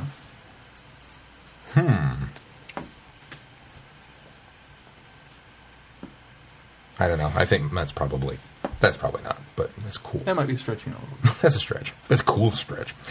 2, the Moffat Master Loop. A, Clara gets the Doctor to take the right TARDIS in the name of the Doctor. In the Doctor's Wife, we learn the TARDIS takes the Doctor where he needs to go. C, the Doctor needs to go to Amy's to have Amy and Rory create River, the woman he loves and marries. As per name of the Doctor, he refers to River as his wife. I should have read this before. And she's saying, who buried that body? Who buried what body? There's no body. There's no body in Forest of the Dead. And answers what I believe is the oldest question in the universe. Did you ever love me? I am a girl after all. Yeah, that's true. The graveside answers the question. The graveside answers the question. And that is true. That's a good point. If Clara is the Doctor's daughter, is she impossible because he is old man and River's a young time lady? He needs to go to Amy's, tell her to marry Rory, have them on board the TARDIS for their honeymoon so River can be born, so he and River can have Clara, so that she can see that the Doctor takes the right TARDIS, so that this loop can happen. So you see what she's done there? Because she hasn't pointed this point out. So he and River can have Clara. So Clara... So I think she's presuming that Clara is Susan's mother, the Doctor's daughter. But we haven't, because we've got weird timeline thing going on. We haven't got that reveal yet. We haven't gotten that reveal yet that Clara is his daughter. and Clara and River have, And that's or, why- sorry, that's the why Doctor and River have Clara later, but he meets Clara, his Because he's daughter, continuing when to meet she's her older, later. earlier in the time stream. And that's why she can enter his time stream. Yeah. D. Which means Clara's earthly parents would have to be non-biological, but Which would go against what we were told in Rings of Akaton. we know for a fact that they're biological Well, parents. We just know well, I she has guess- parents. She yeah. knows that they came together because of that leave. Yeah, that's true. Huh? They could drop Yeah, the ball they and could say, drop- "Hey, Hey. she's adopted." I could have sworn I remember a The shot doctor from dropped them in her the off hospital on, or something. Yeah, it's possible. I don't know. We have to They- go back they- and watch they could afterwards work now. it. Yeah. D. In The Big Bang, the Doctor says to Amy to remember what he told her when she was 7. One of the last things he says to her is to love Rory. Rory is the last Centurion and River's dad. If you're a Time Lord going to have children, you know they're going to have to be brave and courageous. E. I don't believe Clara is human. She tricked the Doctor in Journey to the Center of the TARDIS. Post-touching the TARDIS and pre-touching the bomb big friendly button, Clara is rubbing the palm of her hand that she touches the bomb with. That's merely though from the fact that it burned her because it had traveled across That's what I thought, too. time streams. Or The Doctor touches her burned hand and then believes she's just human. so I think what she's saying. So here maybe is she's that- got some sort of psychic implant or something that she does this, which that he now... Well, that's reading more where we're into going? it to me. I thought that the fact that she had burned her hand just somehow disguised the fact that she was Time Lord when he touched her, so that he wouldn't get some sort of imprint. Oh, because he'd be able to pick up immediately. Right, exactly. Ah, I got you. I think she's found a way for Moffat to say, this is how I disguised the fact that he couldn't pick up on Clara being a Time Lord. Because, I mean, they can walk up to somebody in a whole different body, never have seen a regeneration, and know who that person even is. But Although he didn't figure out who River was for the longest time. they touched before that. They'd even kissed before that. Although, technically not her full-blown persona. Yeah. It's been Her actual self. her splintered Yeah. pieces of her floating around within his time stream. No, before they touched with in Journey to the Center of the TARDIS, they touched before that. When he grabs her hand and runs her into the TARDIS. In what episode? The Bells of St. Bells of John. John. Okay, They've touched. They've touched multiple times. Okay, you're right. F. Clara's book, 101 Places to See, page with the writing, property of Clara Oswald, age 9, 10, 11, crossed off in red ink, 12, written in red ink, crossed off in black, 13, 14, 15, 16 is missing, 17, 18, 19, marked off with twice or an X, 20, 21, 22, 23 is missing, 24 not marked off. If Clara is 24 in 2013, she was born in 1989, the year Doctor Who went off the air. Ooh, that's interesting, too. Her 16th year, which is missing in the list, would be 2005, the year Doctor Who returned, and the year her mother died. As Grave the Stone scene in Rings of Akaton reads, Ellie Rowanwood, 11th September 1960 to 5 March 2005, the day Rose leaked on the internet. That gets a little conspiracy theorist there, but it is interesting that it correlates. On the page we see that has Ellie Rowanwood written on it. In a book of the same title, it says aged 11, and it is not crossed off. Ellie, short for Melody. I could be wrong. There's a first for everything. Lisa. P.S. One last thing to think about that have answered. In A Time of Angels, River says to the Doctor that she has a spotter's guide to his faces. Where, when, and from whom did she get this? Was it Clara? She has seen all the Doctor's faces. Well, that's a good one, too. I like that one as well. I think you hit on a lot of interesting things here. I think that the ink crossing through, which you're just being diligent here, and I appreciate that. I think the ink in which things are crossed through are irrelevant. I mean, and you just, after a year, you have whatever pens around to cross through. The interesting thing that I think Moffat plans to answer is the reason why there are years missing in the book as decrossing off, other than maybe she put it down for a year and she didn't come back to it until another year. But so I think that's interesting, and I didn't find the correlation at all, and you did some very proper digging to find the fact that her 16 year, which is missing, it would be 2005, which is when the show returned. The fact that she was born on the day. Well, I think I had seen somebody else point out the fact that she was born on the date that Doctor Who premiered on television. I think it's stretching a little bit to equate to the day that Rose leaked on the internet, because it did on March 5th of 2005. And the fact that Ellie might be short for Melody. I think we see Ellie in a lot of the episodes. Now, she is a time lady, but we know her last incarnation, since she was married and died, is the incarnation that we've seen all along. And we see Ellie when her parents meet at the beginning of Rings of Akaton. Yeah. And the only other time I think that we see her is when she's a young girl in the swings with the Doctor on that prequel, and we don't get a good look at her, but it's pretty clear that it's not Melody that we know of. Right. So. Now, just I think an interesting one. So she's got these 2 years missing. That's an adoptive mother that is not really Ellie. So. Well, she's got these 2 years that are missing. She's got 16 and 23. Well, 16 is the year her mother died. Yes. So I can totally buy I'm not picking up the book. True. Because it's that's too painful. It's just she probably, I took a year off. I just, you just wouldn't go near it. But that doesn't explain why 23 is missing. 23 is the year that the kids that she's nannying for, governessing for, that's the year that their mother died. Remember, she had by the time Spells of St. Johnstad started, she had been watching these kids for a year since their mother had died. Oh, okay. And she's a friend of the family, and that's why she took on the charge.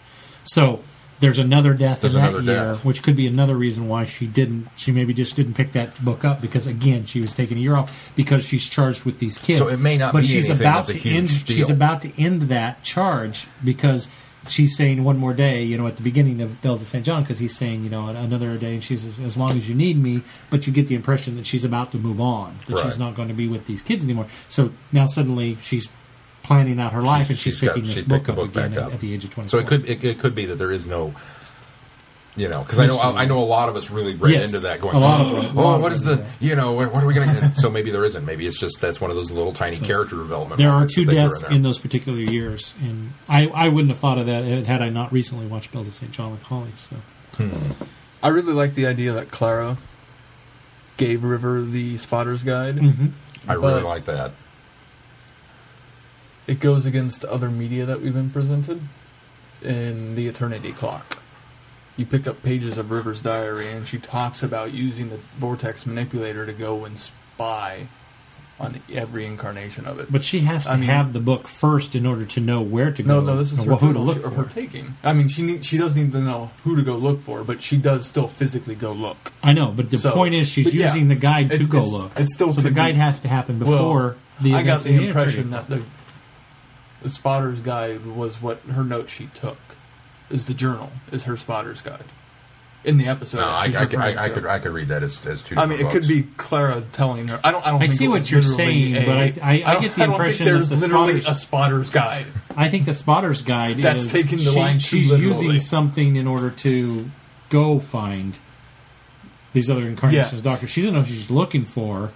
She could have had Clara tell her, go to this point to see what this incarnation looks like. If you're going to accept that one, and accept the fact that Clara just gave her a Spotter's Guide. That's lame. Polaroids, and they're yes. Yeah, she went to Kinko's and bound them together. I just spiral don't think flip book. And why not? Here's who you're looking for. I think this is some deep stuff, Lisa. I think you did a really nice job laying a lot of this out. Email. It's interesting stuff. I don't know how much of it I buy into it, but there's a lot of pieces here that are very intriguing, and I'd be excited to see Moffat go down this road on some of these things that you've kind of pointed out here. So it'll be interesting, and I'm glad that you're listening. I'm glad that you have written in, and don't be shy about writing in. Yes, definitely. In the future, more because if you feel like it's fun to talk about these kind of things and to hear about speculation that people bring forward. So we certainly do it on this show. That's for sure. No, we don't get that here. All right, let's move on. Next up is Brenda. Brenda writes, "Dear Vortex Gang, I've just listened to your reviews. Don't forget the subject line. Oh, subject line is Wonderful Doctor, Great Companions, Sketchy Movie. I wasn't going to read that because Sean probably would leave. Bollocks! Dear Vortex Gang, I've just listened to your reviews of the 8th Doctor Revisited show, and I want to answer a couple of your questions before I forget. First, in the broadcast of the actual movie, they did not edit the scene of the 7th Doctor being shot. Actually, having watched the movie several times in the past few months, I didn't notice any scenes that got edited in a noticeable way. You also ask about the placement of commercials during the BBC broadcast of the episodes of each Doctor. They basically just stuck in a commercial block every 10 or 15 minutes, so pretty much like regular broadcast presentations. And like many broadcasts of content that didn't have built-in commercial breaks, they sometimes chose questionable places to stick in the commercials, though not so much for the movie. Lastly, regarding the upcoming 9th Doctor Revisited, I saw today a guest list for the show, and it didn't list Eccleston. No surprise there. According to the article, they will interview Moffat, Neil Gaiman, Noel Clarke, and John Barrowman. They didn't list Billy Piper, nor did they list Russell T. Davies, both of whom Davies, which would have been essential in my opinion. Oh well, more missed opportunities. And I also agree with you on The Empty Child the Doctor Dances would have been a better pick than Bad Wolf and Parting of the Ways. Apart from the regeneration, there's not a lot about Bad Wolf and Parting of the Ways that I consider noteworthy. I don't know about that, but I certainly agree that Empty Child and Dr. Dancers are much better. Then I challenge you to get on Twitter this Friday night and join us for Friday Night Who. And voice your opinions, where Glenn will not listen to them.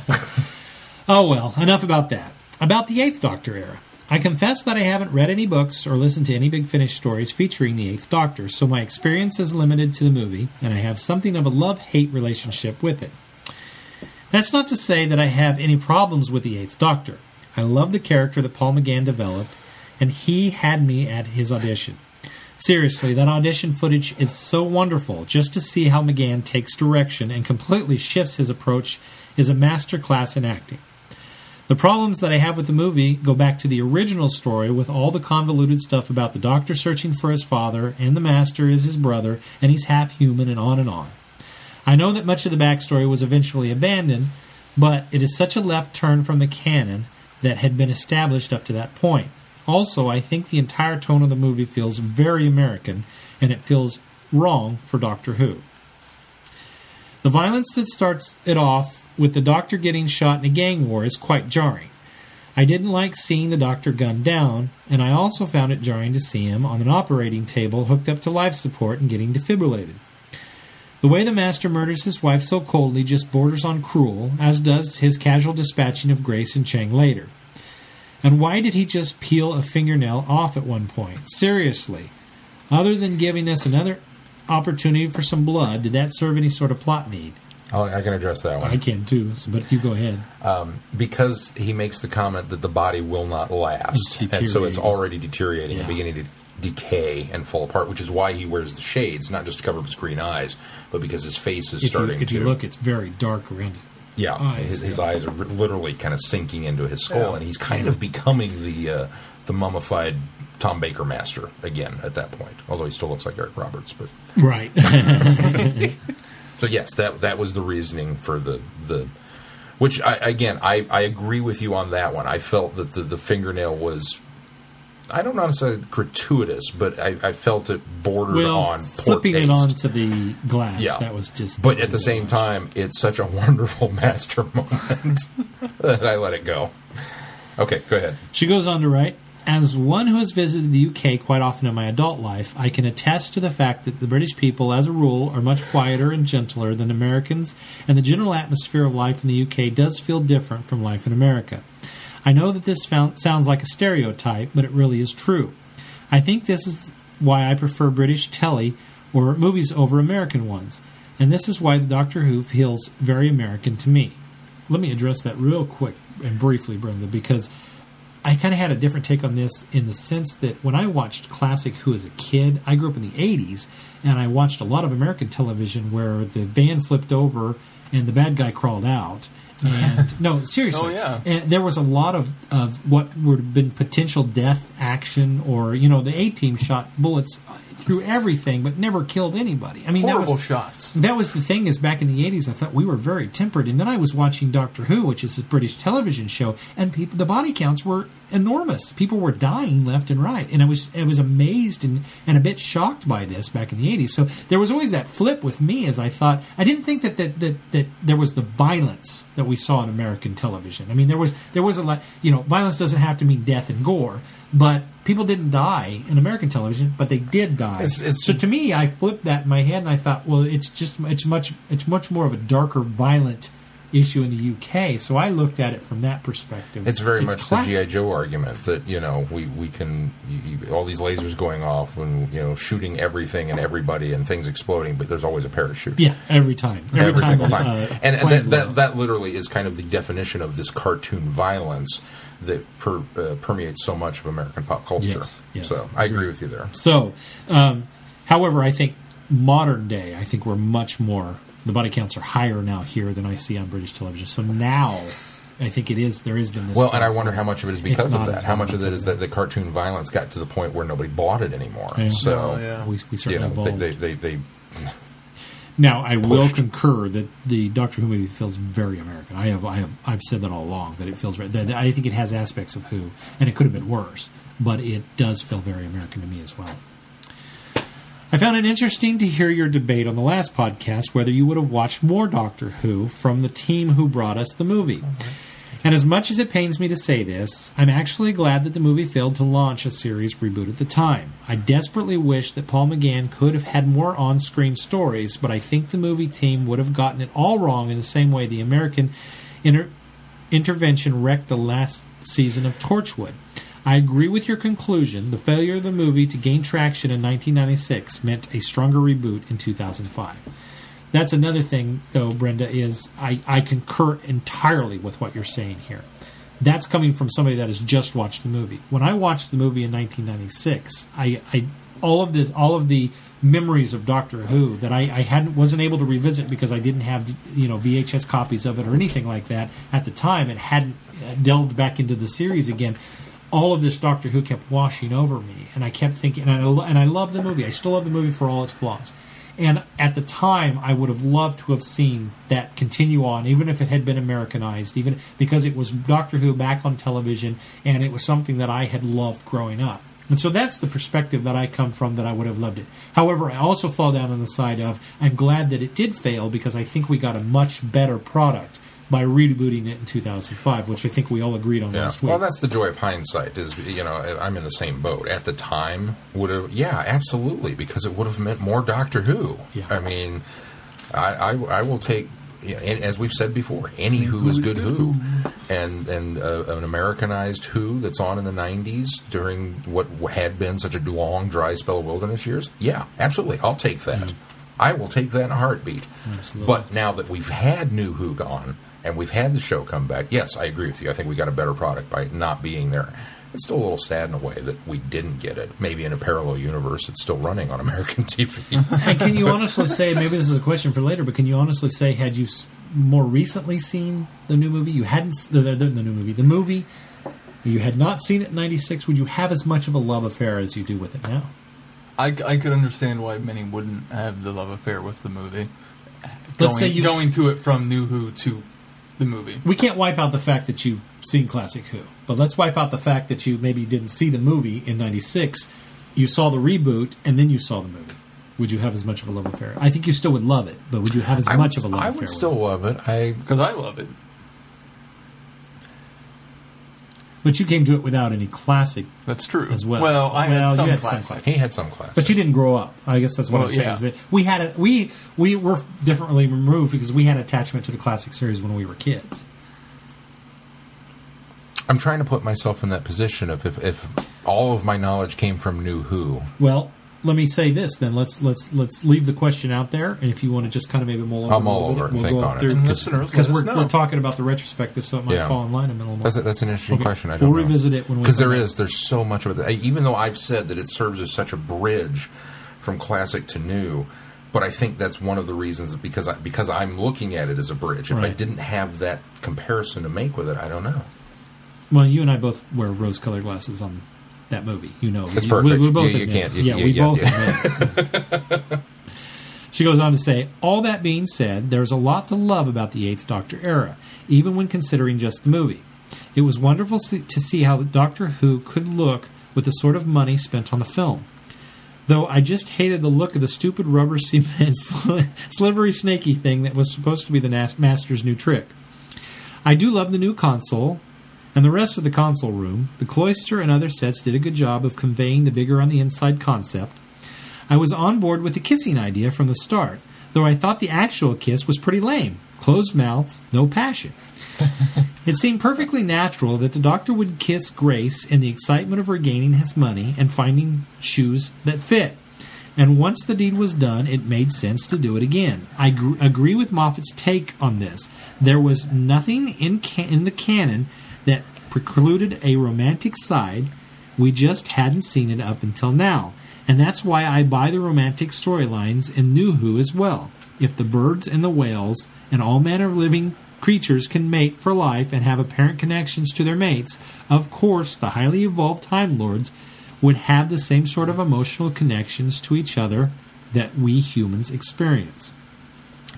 If we could have had the same actors portraying the same characters and with the same production values, but in a movie made in the UK and more closely resembling the Doctor Who that had been around for 30 years, perhaps the show would have caught on again.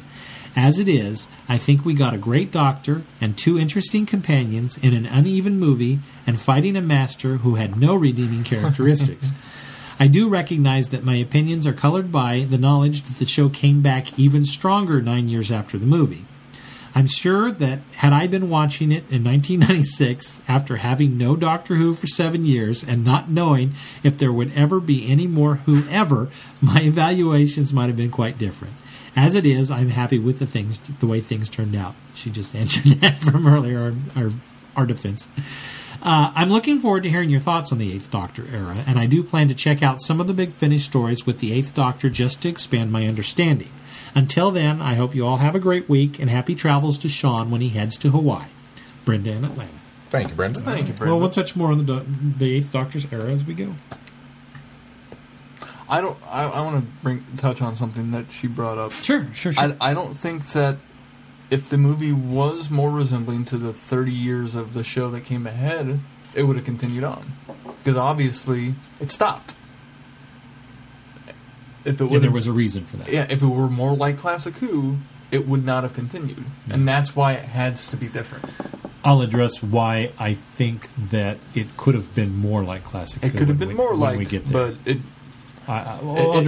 needed to try something. I don't want to steal too much of our retrospective. So. Because otherwise we'll be the revisited. That's right. Because we don't have Paul McGann either. At least we have an excuse. Yeah. I have a surprise for you standing by on Skype right now. I had to wait until this moment to reveal it because he hadn't gotten up yet. But now he's up, refreshed, and in front of his computer. And ladies and gentlemen, Paul McGann. You thought we were just rambling on about what we did for this weekend We were buying time. We were buying time for Paul. I wish that was true. It would be awesome to have Paul on Skype. Oh, that'd be so awesome. It's not true? No. Aww. We don't have. Would it help to say that I attempted to get Paul probably more so than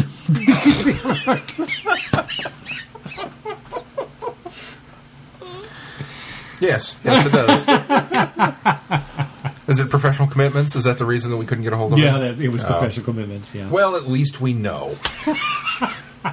You heard it here. We tried. BBC American didn't even tell us why he wasn't on there.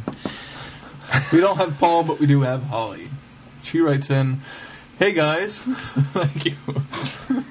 Great last podcast. Wanted to let you know there was no problems with the audio at all through the whole podcast. I could hear all three of you, no problems at all. On to the reviews. Enemy Aliens.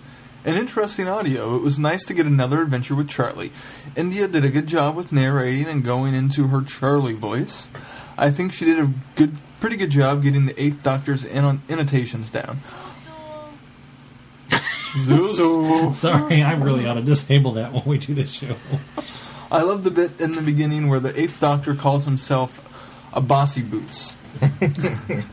And now we're starting to get some answers as to what's going on and why the 11th Doctor has been trying to get in contact with all of his previous incarnations.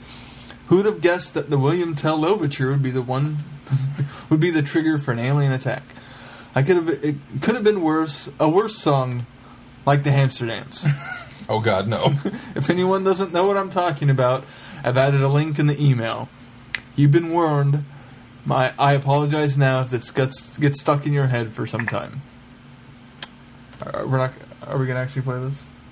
Is that why you turned up your volume? I didn't turn up my volume. I think we found our rollout music.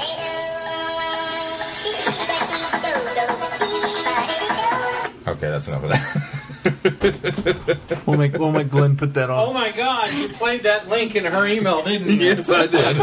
I was in the bathroom and I heard the Hamster Dance. There's our rollout sound music. I wonder if we're ever going to find out for sure what species of aliens we were dealing with by the time this saga ends. Love the turn of events at the end with Hammond and Charlie. The way they ended, I'm wondering if Hammond's not going to be making a return appearance. Even though we have just the movie to see the 8th Doctor in action on screen, the audios have really given the 8th life and fleshed out his character. I've listened to some of the 8th Doctor adventures for Big Finish, for example, The Blood of the Daleks 1 and 2, Horror of Glam Rock, Grand Theft Cosmos. There's one called Grand Theft Cosmos. I love these names. It is one of the best stories. Unfortunately, it's in the 8th Doctor run with the series part of it, and we can't get to it yet. I cannot wait for you guys to listen to that. I've heard of Horror of Glam Rock, but I'd never heard of Grand Theft Cosmos. That's great. Max Warp, and I've enjoyed them. I can't really pick a favorite audio out of the 8th Doctor main range and adventures that I've listened to, because there's always something that I come away with liking, even if the story wasn't exactly what I hoped it would be. I'll wrap it up here, hoping to hear your thoughts and everyone else's. Holly from Wisconsin. Thank you, Holly. Thank you, Holly, and thanks for that earworm now. All right, next up is Rachel. Rachel writes, comment question, hello Vortex gang. Rachel here, thought I would drop you guys a line before I head off for my weekend away off the grid. Apparently everybody's coming home from work. I apologize. My Sims are coming home from work. We're going to take Glenn off the grid. Let me just say that my inner fangirl has been having squee moments left and right this week. Matt and Jenna are back and filming the Christmas special. Loved seeing pictures of the TARDIS and Clara with what seems to be a Christmas turkey. You have to wonder what the Doctor has done that is making Clara seem to rush around making sure they have Christmas dinner. Second, the various specials the BBC has planned for November have me really hoping BBC America also airs the specials, or that they're all made available on DVD. On a side note, I just listened to the podcast 109, where both Glenn and Keith said the BBC wasn't going to release any specials beyond the docudrama and the 50th anniversary episode, but Sean disagreed. Sean, gold star to you. Now, wait a minute. She also clarified something this week that I hadn't brought up yet. The fact that I did, in fact, say that Matt should regenerate on the 50th anniversary. I think she heard it wrong. Nope. Nope. She qualified it. However, she did give you a gold star this week. But I got a gold star this week. You did prognosticate something that actually came true. So, good for you. There's a pat on the back. I did right. And there they were, 4 white horses.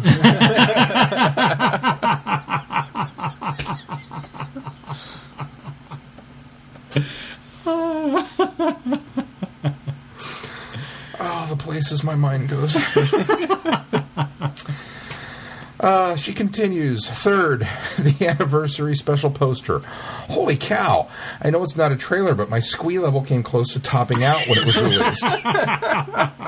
I'm having fun watching fans, especially those on Tumblr, analyze the poster, picking out all the little details that they think are hinting toward what might be included in the plot.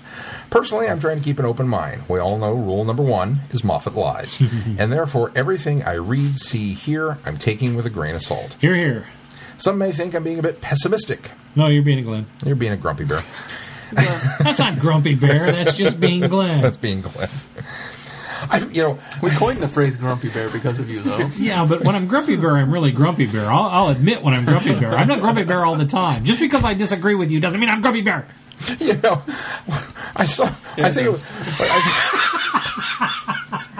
I think it was last week. Especially if you disagree with both of us. Yeah, that's the key. Because commonly I'm only disagreeing with Sean. Usually it's just But me. then if it's both of you, it's grumpy bear. See, you get the benefit of this because you work with him all week. So when we sat down, I'm purposely in between the two of you. So I'm the buffer for all of the stuff. He's frustrated at you with your work performance, pal. I haven't wanted to tell you this, but instead it all gets directed at me. That's not true because it all trickles down to me at work.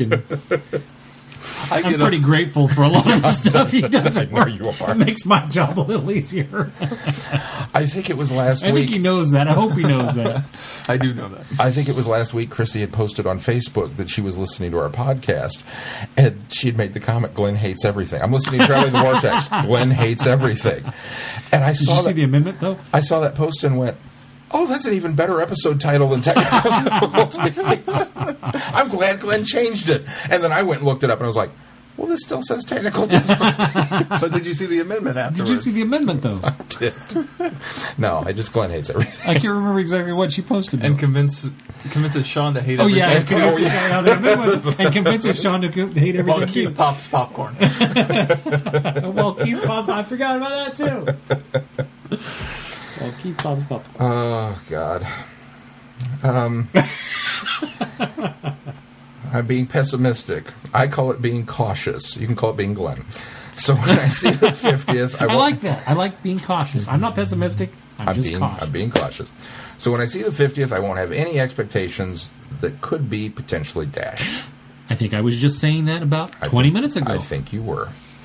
Fourth, the image of Peter Davison and Sylvester McCoy out of the BBC studio with signs, plus Peter Davison's comment about how he has a copy of the 50th script. I didn't mention it at the time because I know you guys don't normally talk about rumors, but a friend had also saw Peter Davison while he was here for Gen Con and said that Peter mentioned offhand that he had some sort of involvement in the 50th. My guess is that this is what he was referring to. I know fans are up in arms about the lack of classic Doctors in the 50th, and I think that Davison, McCoy, and Colin Baker are taking that and rolling with it, and the end result will be probably a funny skit of some sort that we'll see in November. Well, I think that's it for now. I'll talk to you guys when I'm back on the grid. Rachel. Rachel, I knew there was a reason I liked you. P.S. I had a potential... We think alike. Good God. You know, she's also a huge Disney fan, too. Run away. Run away. P.S. I had a potential series segment idea when I was leaving work the other day. I know that you guys have reviewed the Doctors Revisited specials and talked about the Doctors themselves and companions, but I think it would be fun if you guys did segments about the actors themselves. I know I could easily go online and read wiki entries and bios about each of the men that have played the Doctor, but I thought it would be fun to hear you guys talk about what you know about each actor beyond their time in the TARDIS. I don't know if that's something you'd want to do or the listeners would want to hear, but I thought I'd throw it out there. I'm a bit of a biohistory buff, so I love that sort of thing. P.P.S. New Harry Potter universe movie. Yeah, we didn't even talk about that. Yeah, that's exciting. You saw that news, right? It's based on a book that some character wrote. But J.K.'s penning it, so I'm okay with but that. I'm okay with that. Yeah, you don't like Harry Potter. That's not. I do You like hate Harry Potter. No, you're just a Harry Potter hater. Back to the people sitting at this table. I'm the only one that before we hasn't get read away them from all. this, I think that's a good idea, Rachel. Avada Kedavra. That's not how you say it. That's why I haven't killed you yet. Can't pronounce the damn thing. Did you just wish him a vodka fairy? Maybe. No thanks, I'm having scotch. In Soviet Russia, vodka drinks you.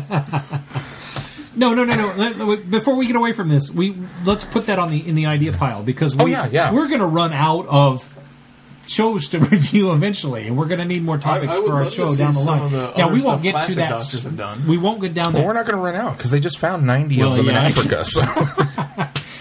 We're going to get down that road soon, though, Rachel, but it'll be down the road. So that's a great idea. I'm glad that you mentioned it. We'll put that in we have an idea box that we keep here of things that, and Sean tends to throw the box away every once in a while. We have to refill it, but that is a good idea. That's something that we can do. Trip over it. That's one thing that we can do later down the road. Well, when obviously we're still trying to keep through all of the episodes that exist. So, well, I read that and I thought about it. It was like, I don't know what I know that they've done outside of. I mean, well, okay, Tom Baker. I know he did that one episode of Remington Steele where he played the bad guy. He was the bad guy in that Golden Voyage of Sinbad movie. Dungeons and Dragons. Thank you. I was really trying to forget that one. Now, here's the thing. He was in the Elf King in Dungeons and Dragons. Rachel, we aren't quite as knowledgeable as Wiki. Yeah. But we do like to chime from in an on the American things standpoint that we do know about. So we could certainly do that. Sylvester McCoy was in The Hobbit. I think that's something we certainly could search out and give. And apparently, it was almost a Bond. I think maybe that might be the way to go. Yeah, exactly. He got beat out by Timothy Dalton apparently.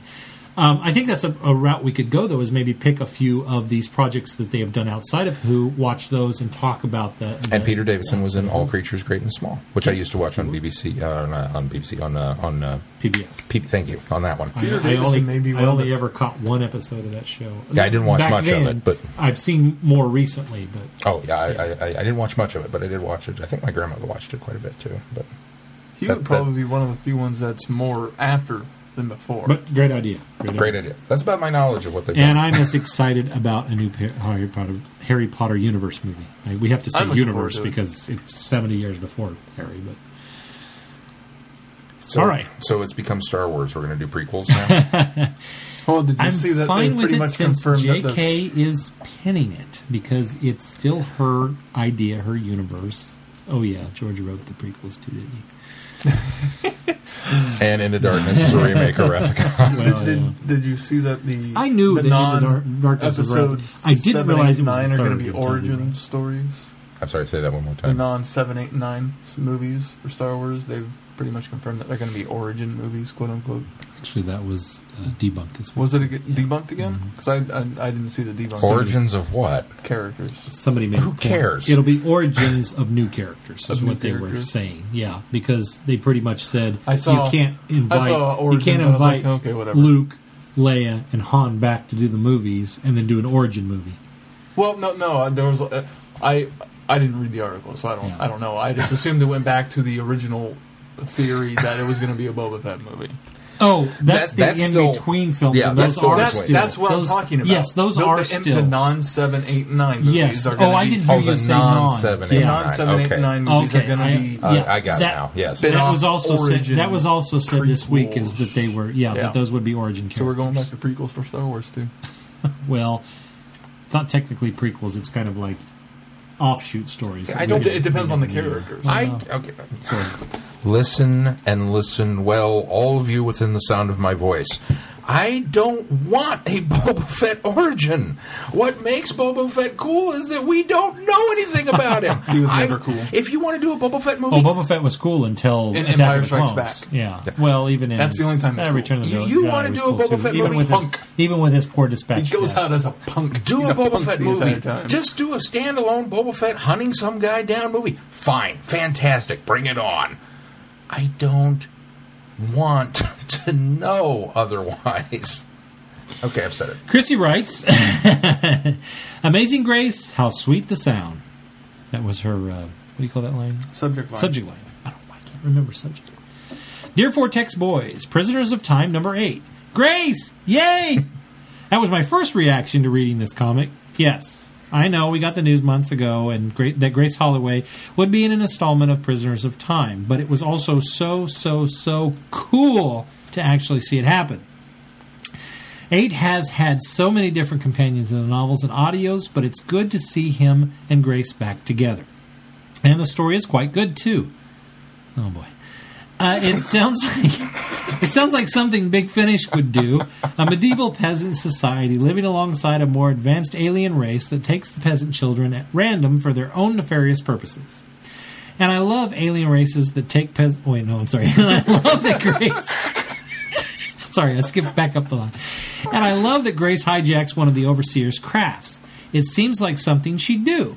Grace had some fantastic moments in this. Then it was a bit of a surprise, considering the Doctor hasn't... I can see Sean's reactions over here. I know. Sorry. Considering the Doctor hasn't interfaced much with the shadowy character who's been kidnapping all the companions, and while we get this moment at the end, we still don't know very much about him. And it lets the overarching plot move forward, and that's pretty good. All in all, this was a very fun story and an enjoyable read. Now, my question is this. If IDW could get the rights to Grace, will Big Finish get them soon, too? Or was that just something IDW wanted to do since their Doctor Who contract was up and they decided to do whatever they wanted since they were losing the license? I'm curious about how this whole thing happened, but that's another topic for That would be day. a really interesting That's going to be a topic for when we discuss this comic book, because I'm going to bring that up as well. What are they going to do? Take her licensing away? Screw it. Put Grace in there. Destiny the Doctor's enemy aliens. I'm so used to India Fisher playing Charlie in the audios that it's strange to hear her adopt a more level tone as the narrator. I thought so too.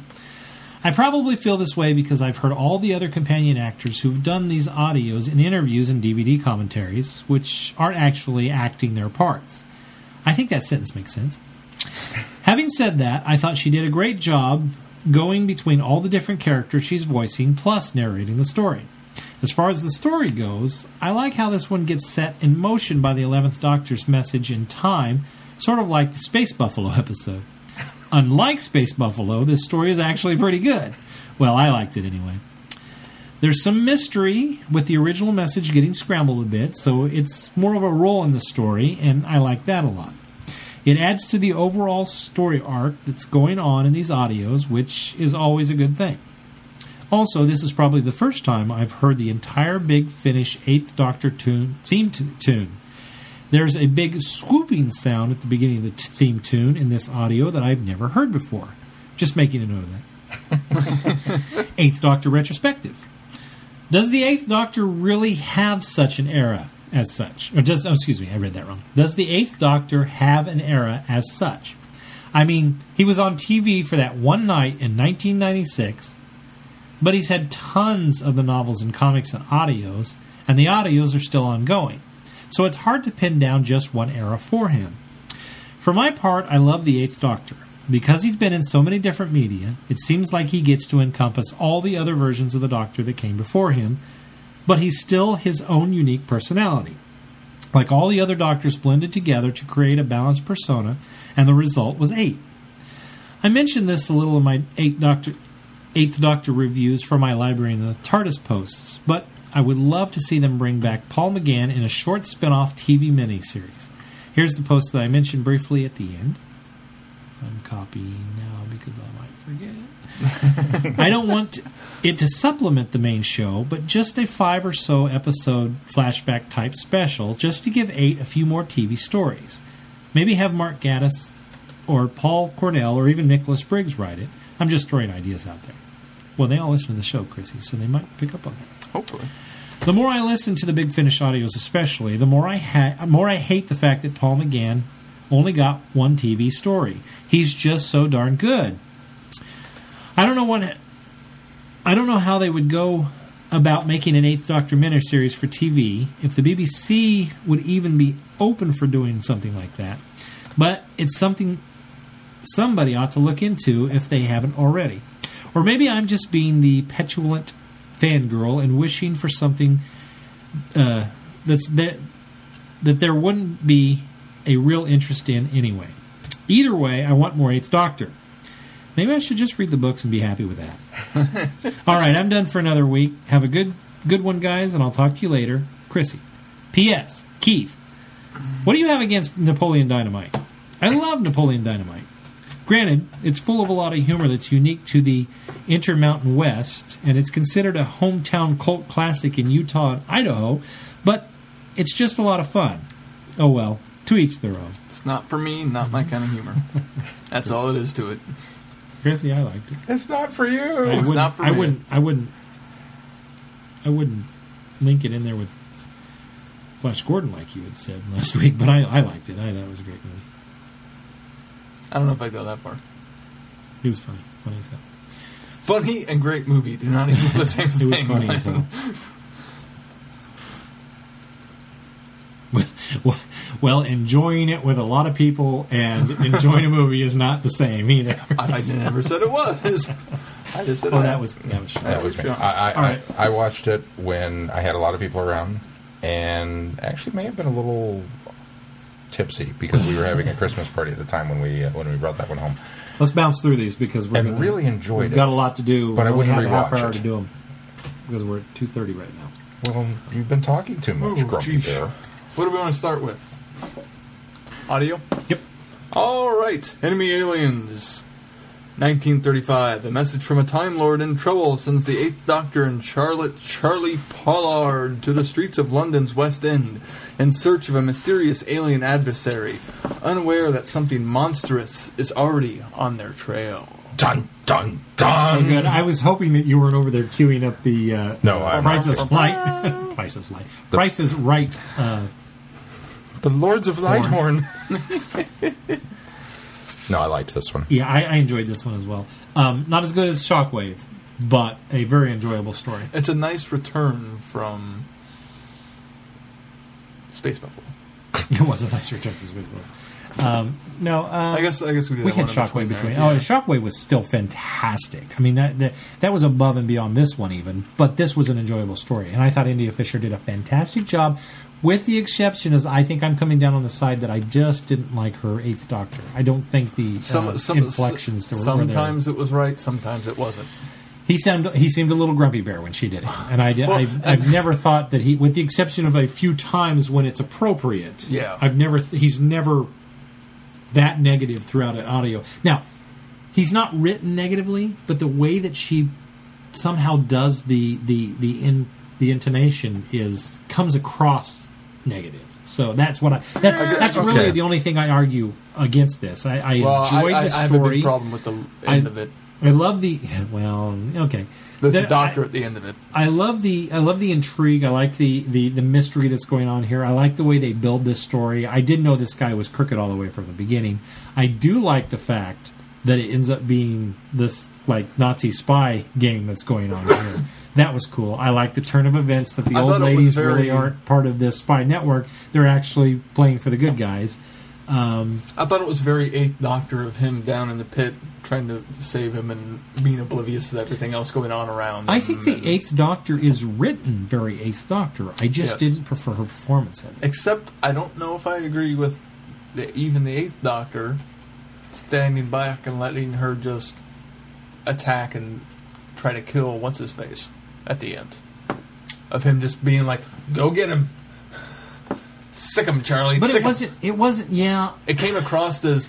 if she knew that he was a threat as far as death to him, she wouldn't have let him. Or he wouldn't have let her. But I think it was more of a... I think he gets his comeuppings now. And I think that was more of a... I don't know. I think that I was fine with that because of that. I didn't like that part of it. That was the only part I really didn't like about the story. Other than the kind of...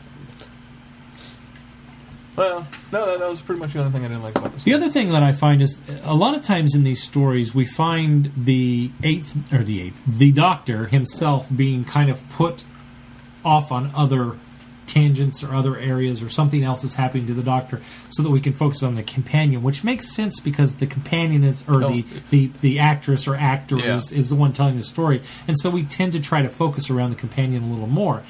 And this one seemed to really put the Doctor in these off situations. Well, he's gone for a large section of it. But it works really, really well in the way they do it. And I love the fact that they keep being separated and coming together in these ways that you just really... They're really kind of serendipitous. You know what I mean? It's really the way that it feels, is every time that they come back together, it's really this like serendipitous re-meeting of each other. And it's like, wow, how did you get here? Well, this is because his events went this way and her events went this way, and they have kind of intersected, and it's almost like they're meant to be together at these certain points. So I thought that was enjoyable. When she was on the train looking for some place to hide, and she saw the and coffin, he's in the coffin, and I thought to myself, the doctor's probably in the coffin. I mean, that's where I'd hide if I was. That's totally a doctor hiding place. The lid opens up and he does the Frankenstein origin. Yeah. Oh, he is in the coffin. I mean, just. So leaping from the train was a bit abrupt, but I liked that. I mean, it made sense for what he needed to do to kind of distract them and basically take the heat or attention off of Charlie at that point. But I think Charlie is one of the great characters that can truly carry a story by herself. I would listen to some Charlie Adventures if it was just her. But I think this was a good representation of Charlie also for those who maybe haven't listened to Big Finish and this is their first introduction to Charlie.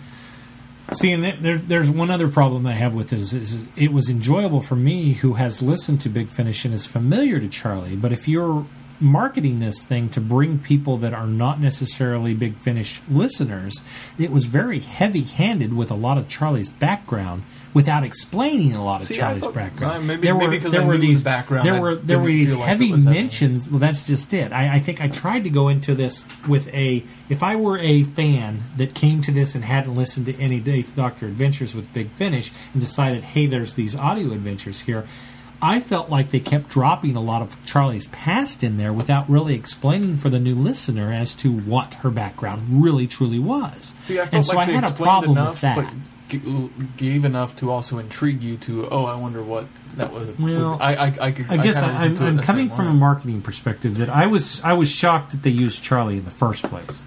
This really needed to be a great story if you're coming from that perspective, trying to hook people that are just really television fans, and they thought, well, there's these audios, because all the other audios follow right in suit to. I mean, you could make all of the past audios be television adventures because you've got the companions are very familiar to the people that just watch the TV series. Then you bring India Fisher in, who did a fantastic job, and it's a wonderful story. But if you're bringing those fans in, and then suddenly you've thrown at them exclusively Eighth Doctor, and I'm sure they were tied based on some sort of rights, but when you just exclusively throw them you throw them an exclusive Big Finish audio companion, I just felt that they didn't give me enough backstory to hook me into wanting to go listen to some more Paul McGann stories, or to find out who this Charlie Pollard really was. I just felt they fell down there. Now, I enjoyed it because I knew who she was. I knew the backstory. So I was squealing at the moments when they talked about the airship, the R101. All of the little things that she had talked about having gone through with the Doctor, which I get the impression this is before the Divergent Universe. This is placed early on in Charlie's story. But I like those. Those were little moments for me going, ooh, yeah, I know about this. It was little hints to me. But I did have to take the other side of that, look at it as, if I were coming to this having not known any of Charlie's backstory, there wasn't enough there for this to be standalone for as far as what she was talking about and go, oh, okay, that makes sense. I can see that she was clearly had this in her past and whatnot. They didn't do it enough for me. But I can see that, but I don't think Grace would have worked. Well, either. I don't think you could have done Grace in this story. Not in this story. I think this was solely written around Charlie and done well, and they did a good job. Don't get me wrong. But I think that they, from the perspective of trying to sell this to people that have never listened to the audio, I can see what you're saying from a marketing it needed to standpoint. be more. I can see what you're saying. I'm always looking at things as that's probably my downfall. Is I'm always trying to look at things of how to build more fans into Doctor Who, and if you make one misstep in one area, then it's more of a turn off than it is a turn on, and that's why sometimes I go to these things and I say, from a fan perspective, from a looking at it from like a new Who perspective, from looking at it from a classic viewer perspective, from looking at it from exclusively from different directions, I think maybe in the back of my head I'm always trying to figure out how do you hook new people into this series and what's the best way to do it, and I think this was a poor way to do it. I think I can understand that. I think if you look at something like you have to toe the line when you do these things. Like you go into the first X-Files movie, and it's a continuation. It's set right after the 5th season. So if you've been watching and you've got 5 years under your belt, and then you go to the movie, you are instinctively sitting there waiting for the cringe moment, which is we're going to stop everything we're doing and we're going to explain to you as succinctly we can who these people are, why you should care, and why you spent $8 to come see them on the big screen. And then we're going to move on. And you can only hope that as a fan, you can only hope that moment comes and is done in such a way that you're okay with it. And whether it's X-Files or Star Trek or whatever, that you just know that moment's coming. And I think with this one, I thought they did a very fine job of giving us the info dump information for Charlie's I was supposed to have died on the R101, and, well, maybe I shouldn't be telling you this. And, you know, the way that was kind of parceled out throughout the adventure to kind of fill in the backstory. And I thought very well written, too. I loved the cadence of the writing and the way that India delivered it. The cadence was well done, yes. You know, there were a lot of... not necessarily alliteration, but a lot of, I don't know, maybe I'm tooting my own horn, but hearing her read this, it sounded like something that I would write. This is what my writing reminds me of when I'm hearing it in my head, is what I'm trying to say. I think that also is another problem I had with a story, is because I know Charlie as well as I do, it seemed very out of character to her to spill her guts the way she did. Yeah, in a way, but at the same time, it's like for a new listener that was necessary. Yeah, that's kind of that moment. It felt out of character unless this is very, very, very early on. That makes sense. That makes sense. So, but there was that. I loved the story arc itself. I thought was really well done. I loved the fact that there were Nazis, and that this wasn't just a plot. And then I loved the twist that we got. That no, there were actually some aliens here. That it's not just the spy ring. Which you kind of, when they're doing the big spy reveal, you almost kind of forget that very, you know, fantastically well done opening bit about the 4 lads who ran off into the night. Only one made it, and he's now insane. Right. You know, just wow, that's a good open. You know, you hooked me with that. So I like the fact that they managed to toe the line between both of those worlds and give us an adventure that fit. And that it wasn't just because I was really worried that it was just going to be forsaking one for the sake of the other, and that it wasn't going to work. I think it does. It does. I think it fits well, and I think it fits well in the universe that's established. So I agree, and I enjoyed it because of that, for that same reason. I liked her inflections. Again, not necessarily perfect, not spot on, but I thought there was enough of the tonal qualities of the way Paul plays the Doctor. But, again, that's coming at it from somebody who knows what to expect. If I came into this without any knowledge of who Paul McGann was, you're right, I would probably think he was a little older and a little grumpier. I would expect you'd come with the movie Paul, and if you came with movie Paul, you wouldn't have gotten you wouldn't have gotten the same thing.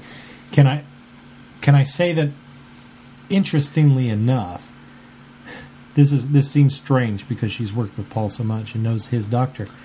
She was a spot-on 11th Doctor when she's doing the audio. Yes. Everybody has done a fantastic job. It's whoever's writing the overall arc, I think, has to be writing his lines, because it's been the inflection and the way they have each actor speak. Every story doesn't matter. Is that solely because it's written in such a way that's easy to do, or is it because they're very familiar because they all have been watching Matt Smith most recently? It could be both.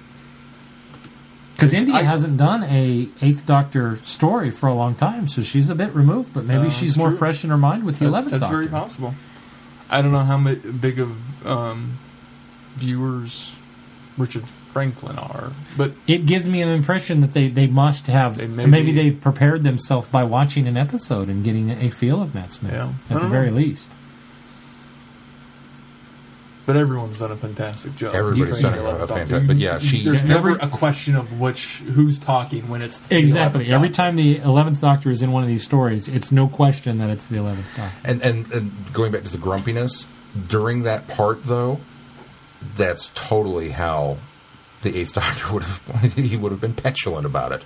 It's like, oh, great, I've got voicemail. I've got, it's I agree there. One of my former selves. I agree there, and that's one of those... And so he plays it, see, I told you, And that's one of those times that I think that's a true character of that Doctor, of the Eighth Doctor at that point. Yeah. But there are other points where she just, it's very... So, yeah, some of the later bits when they're on the run and they're going to... And he should be that more... enjoying the adventure, and he doesn't seem to be. And the Eighth Doctor always seems to be enjoying the adventure. You know what I mean? That I can agree with. Okay. But a terrific story. I mean, it's really well written. It doesn't leave any loose ends. I can see Keith's issue with the end, but I still step back to the Eighth Doctor wouldn't let Charlie do anything that Charlie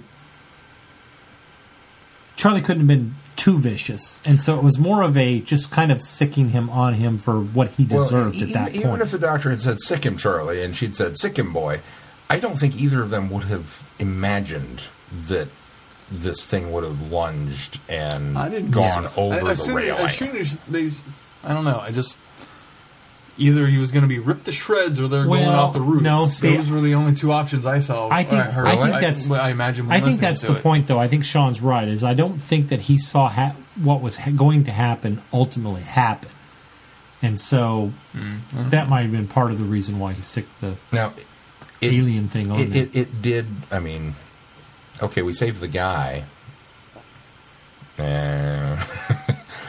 But we lost the alien, which... that was my thought, too. That kind of sucked. That was even more so of a surprise, is the fact that I mean, I keep thinking of it as a dog, but... essentially it was. And that's the interesting bit of this, is... So... it created this nice little... Okay, we wrapped up that particular story arc in a nice, neat bow, because now we don't have this thing roaming around on Earth to deal with, and we're not going to have to take it back and deal with it, and it's just...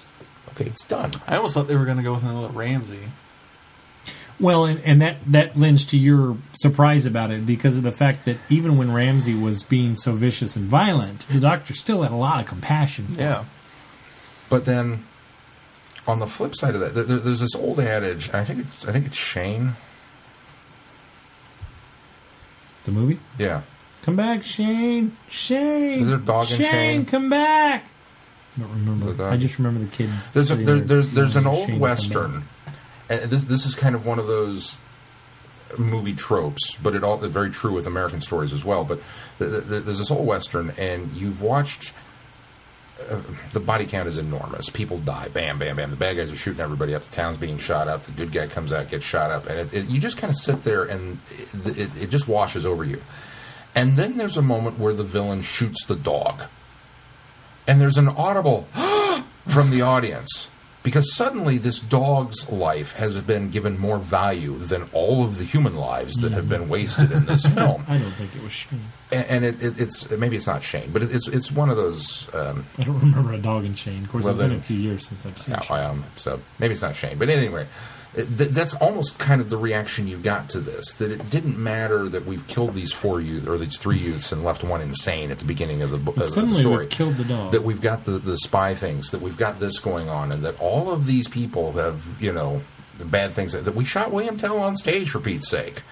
And all of this happened with very little reaction. But then all of a sudden, the dog-like creature goes over the edge, and it's like, oh, I can't believe that they did that. Monster. And the Doctor's being horrible. So maybe that ties into that. I don't know. I can but see that. I think it's an interesting psychological thing that they did to us. Because I agree with you. I don't think it was intended that way. And again, maybe these are my rose-colored glasses coming out, and I'm always trying to defend the Doctor, but I don't think it was intended that I don't think he actively thought this is going to wrap up my problem in a nice, neat little bow. We'll kill the monster. But ultimately it did happen, and I was like, I don't know how I feel about that. And then the Doctor was like, oh, Charlie, come and see, come and look. And he was very joyful about it, and she was like, no, I don't want to come look. And the guy's hanging there, and it's supposed to be kind of that joke moment at the end of the... Yeah. And I didn't get that reaction from it. So I kind of side with you, Keith, on this one because of that part of it. It does leave it kind of uncomfortable. Yeah. I think, yeah.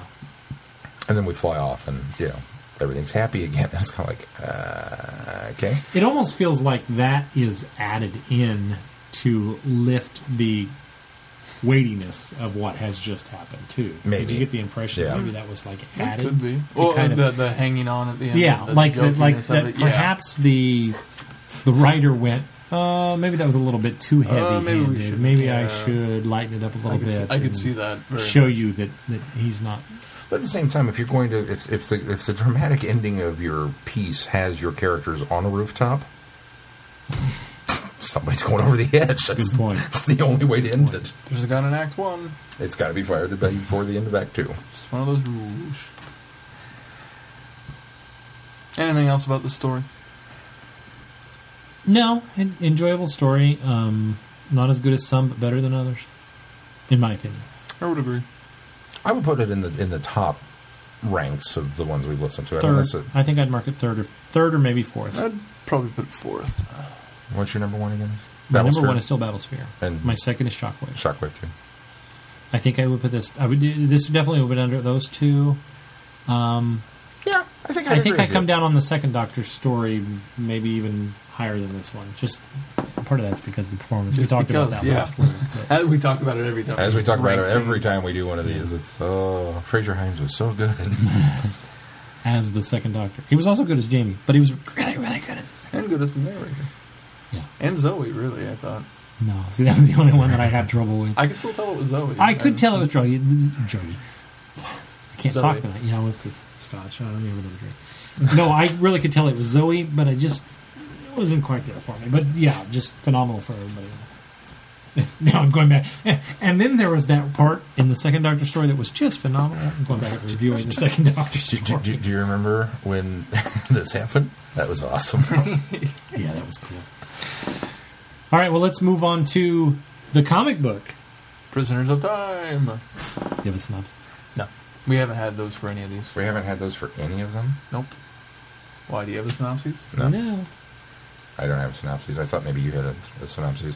He's Googling What? He's Googling pictures of Benton. Yeah, I am saw Googling that. pictures of Ben. I think he's trying to find which picture he's going to have Ian Levy. Sorry. Yeah, I am. So no synopses? No synopses. Okay, then.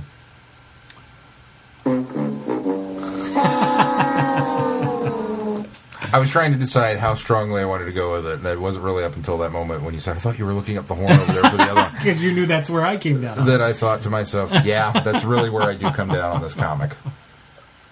Okay, where to start?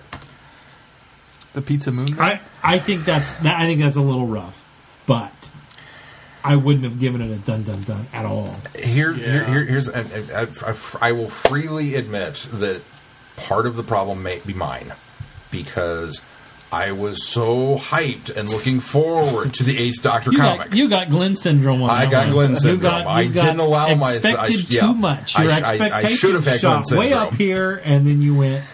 No, because that's one of my faults. Because as much of a pessimist as I am, I set my expectations too high when I go into certain media, especially when it's media that I enjoy or media that I think is going to be phenomenal. And then I set my expectations so high that it's an even further fall when it's. I mean, even if when it's a decent story, I've set it so high that I fall to that decent level that I feel like it's tragic, that it's bad. I think it's a decent story. You go first then, because I'm going to pick. I'm going to pick Let it apart. me start by saying the premise is intriguing. Of the alien No. planet stuff? The premise of the whole story No. is intriguing. It's not good. No. It's Keith, go first. intriguing. I also it felt very rushed, but I was okay with the Doctor lands on a planet. Oh, they're taking our children away. Well, that doesn't seem right. Trope. It's a trope, yes, but when doesn't Doctor Who have tropes? I mean, No, I know, but I expect tropes no. from Doctor I'm sorry. Who. The resolution is intriguing. That's what I meant. Not the See, I didn't like the idea of the Doctor was not just the like, premise. I'm gonna scratch you, and then tell everyone what happened, and that makes them just go away. It didn't feel like the weight of actually what was going on. Well, was part of the that's the only thing that resolution. worked for me. I thought, well, I was grateful that he had a reason to run these guys off. Well, I was glad he had a reason. I think the fact that they ran off so easily, I felt, was just way too. Oh wait, we're getting near the end of our pages. We gotta. Okay. really, I was okay with most of the ending story. of this is what I didn't have a problem with. But go ahead. Another thing, it's an okay story. Don't backpedal now. You liked it. trope. Go. It's filled with tropes, and I'm okay with that. They're taking the children. Oh, yes. Really, and the thing I'm probably going to come down on that you guys might not is I think Grace needs to stick to just the movie. That was another thing that I set my expectations way too high for. See, she's,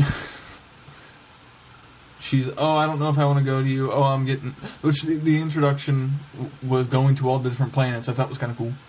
Of him going, okay, look at all these cool, peaceful places we could go. And her getting space sick. I'm like, okay, take me home. And he doesn't. That seemed very Grace to me. Yes. Will give you that. And she seems very Grace to the entire time. And that's why she's great as the companion in the movie. But I don't think she would make a good companion on the TARDIS. It's not in her character. Sean doesn't agree. I don't agree with you either. I think she could be fantastic in the right story. They would have to completely change her character. Why would they not have to change her character? I'm waiting. She's not made for... She says so in the story. She's not made for all the adventure, all the hubbub. She went into it, but she can't truly handle it. It's an excuse. It's an excuse not to be able to use her in further stories. It felt very in character for her. I thought she felt out of place through most of the adventure. I'll agree with. I'll agree with you too. She is Grace and being Resistance, and then they land, and then she's not Grace anymore. And then here's the problem. Here's the problem with that, Keith. She's not Grace if she's off doing these other things. If Grace had not encountered the end part of the film, had the end part of the film happened where she entered the TARDIS, where she became the heroine that she became, had she not died, had she not saved the Doctor initially, had she been the Grace up until there, this Grace would have fit in her character. But Grace, at some point in that movie, changes. She becomes a different person. Even though she decides not to leave with him and go on adventures with him, it's more of a Donald Noble thing to me, where she's just not quite ready for it. But at the point that she finally does go with him, I think that she would have been fine, even at the end of that film, going on with him and having adventures. The problem is we get the Grace from the first third or 2/3 of the movie. That's how they wrote her the entire time. Exactly, and that's a problem because she should have grown past the point in the movie where everything happens and she becomes really the hero of the film. And so suddenly we're getting the Grace that goes back to the beginning of this movie, and that's what I have the biggest problem about. Is Grace is not the Grace that evolves in the film. Grace is not where she comes from beginning to end. We don't pick up with that Grace, and we should have. We should have picked up with a different Grace. But we're getting that same Grace who is a bit flaky, is a bit unsure of herself, is a bit questionable. She's not that brave soul that could take on anything and hotwire the TARDIS, for crying out loud. Yeah. We don't have that Grace in this story, and that's what's the problem with this story. Yeah. That's what's the problem with this story. Okay, I would give you that, the way it's written. Because reading this, I didn't remember the last part of the movie. I remembered the first part. You have been further removed. It has been from further the film removed since I've seen it, so that's why I thought she didn't fit for the story.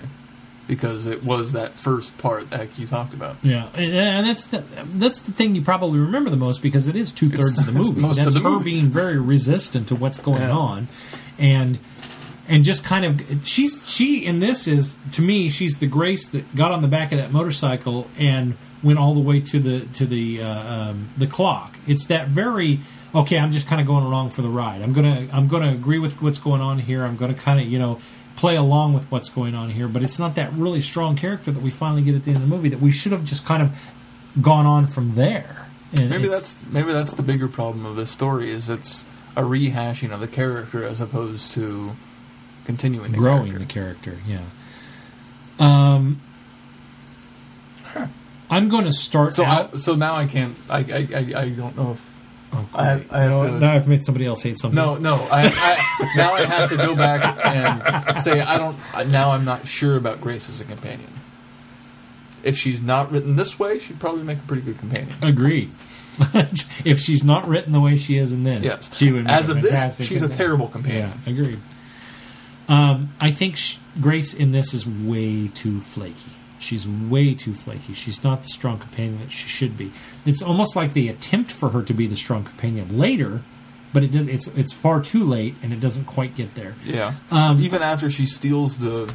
I gotta thingy. throw this out first because this shouldn't be an issue for me. But the artwork in this, I know we've been trying not to dog on the artwork because of the fact, but when the artwork becomes distracting from the story, then it's wrong. It's wrong. This artwork reminds me of Sunday Funnies. And I'm not talking about Brenda Starr and Dick Tracy. I'm talking about Hagar the Horrible and Peanuts. It's that kind. And there's nothing wrong with Hagar the Horrible and Peanuts, but that's because they're 3-panel strips. They are, It's Hagar. It is. They are 3-panel strips, and that's the problem with this is that the artwork feels a little bit Gru the Wanderer, but Gru the Wanderer had better storylines, so you're almost forgiving for that Sunday morning comic art in those stories. This just you're establishing this universe in which you've got this serious story going on, and you don't have the comic book or the Sunday morning comics feel to it, but you have the Sunday morning comics artwork to it. And God bless that artist for taking whatever artistic approach he wanted to take on it. I don't think he took that much of an artistic approach, unfortunately. Yeah, it doesn't work. It's too simplistic. It's too whimsical. I've seen online, it's very much what I've seen of 8th Doctor comics, what they look like. No? Not at all. No, I could have sworn I've seen some. No. Because I've read 8 Doctor comics from the ones that have appeared in Doctor Who Weekly or Doctor Who Monthly. I've read the compilations, not all, but some of the compilations up to certain periods, and they're not. It is not that comic booky, or that. Excuse me, I'm saying comic booky. It's not comic booky. It's cartoony. It's cartoony. No, I'm sorry, it is not. It's not? Okay. I thought I had seen somewhere that it looked like that. No, and if that's what they were attempting to achieve, was that look? It almost looks like, I don't know where this came from. That's very, I think, very... No, that's not what That's not an actual... That is a spoof comic is what that is, yeah. So... And maybe I've only seen the spoof comics. No. I think the story's weak. There's a trope. Now, when I said that the premise is intriguing, that's not right. I did like the fact that we have these aliens. I didn't like it, but I mean the premise of the fact that we have these aliens that are basically using kids to extend their lives. To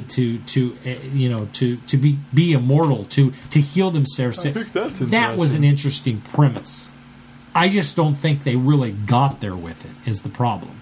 I don't think it hits home. I don't think they were too busy having Grace being flaky to that's just it. We have this really light story going on through this to have this really heavy idea at the end. It's like we drop this big A-bomb on you at the end.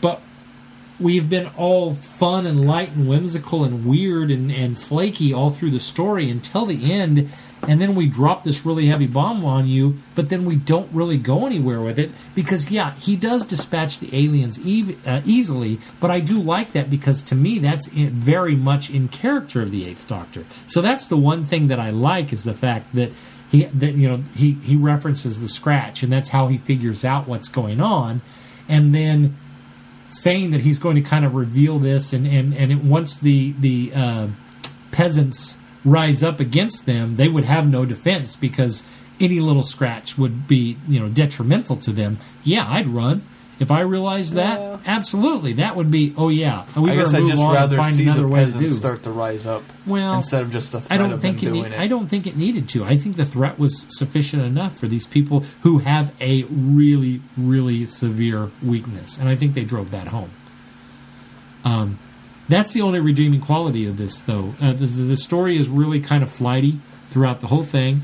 I don't feel invested in any of the characters, even the kids that are going to be taken, because until they're taken, you don't feel any remorse for these kids yet at all.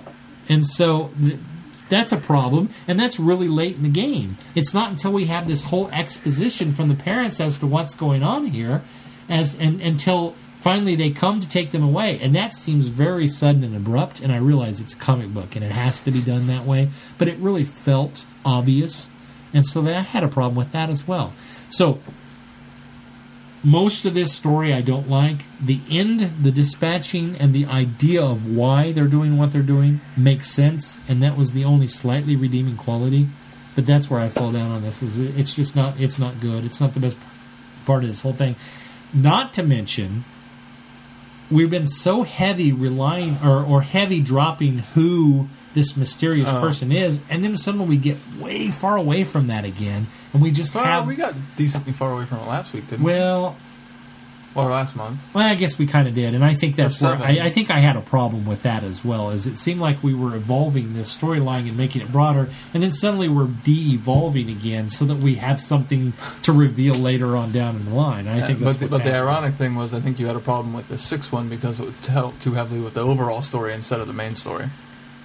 Well, it wasn't so much pleasing. that. No. I'm going to agree with you there, but that's just it. Is if you're going to go that direction, don't start backing up and doing your stories in such a way that, I mean, if you're going to broaden that much, don't start to squeeze it down again because you feel like you're giving too much away before we get to the end of this run.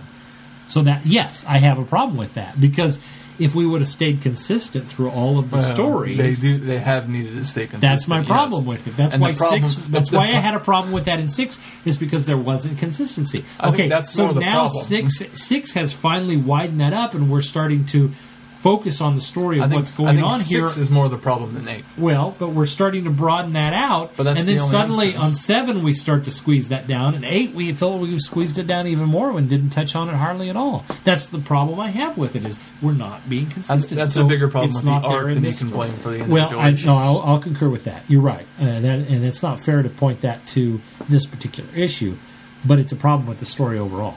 So Yes. I'm done, Sean. Go ahead, tear it apart, sick 'em. Knock them off the roof.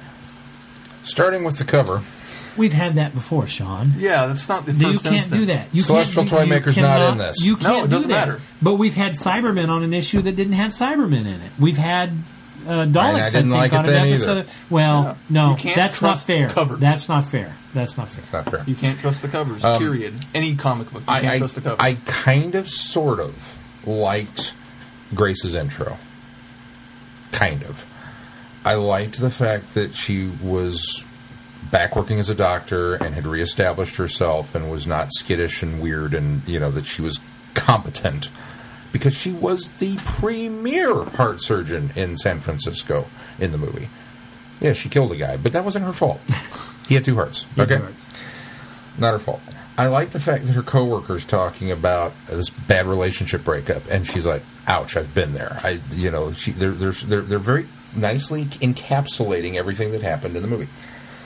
We'll get a little radar report of, the atomic clock is finally ready to be. Okay, Yeah, I do like that's a little the scream name moment. drop. Yeah. And then we get this very strange panel of this Dick Tracy-looking doctor and flat.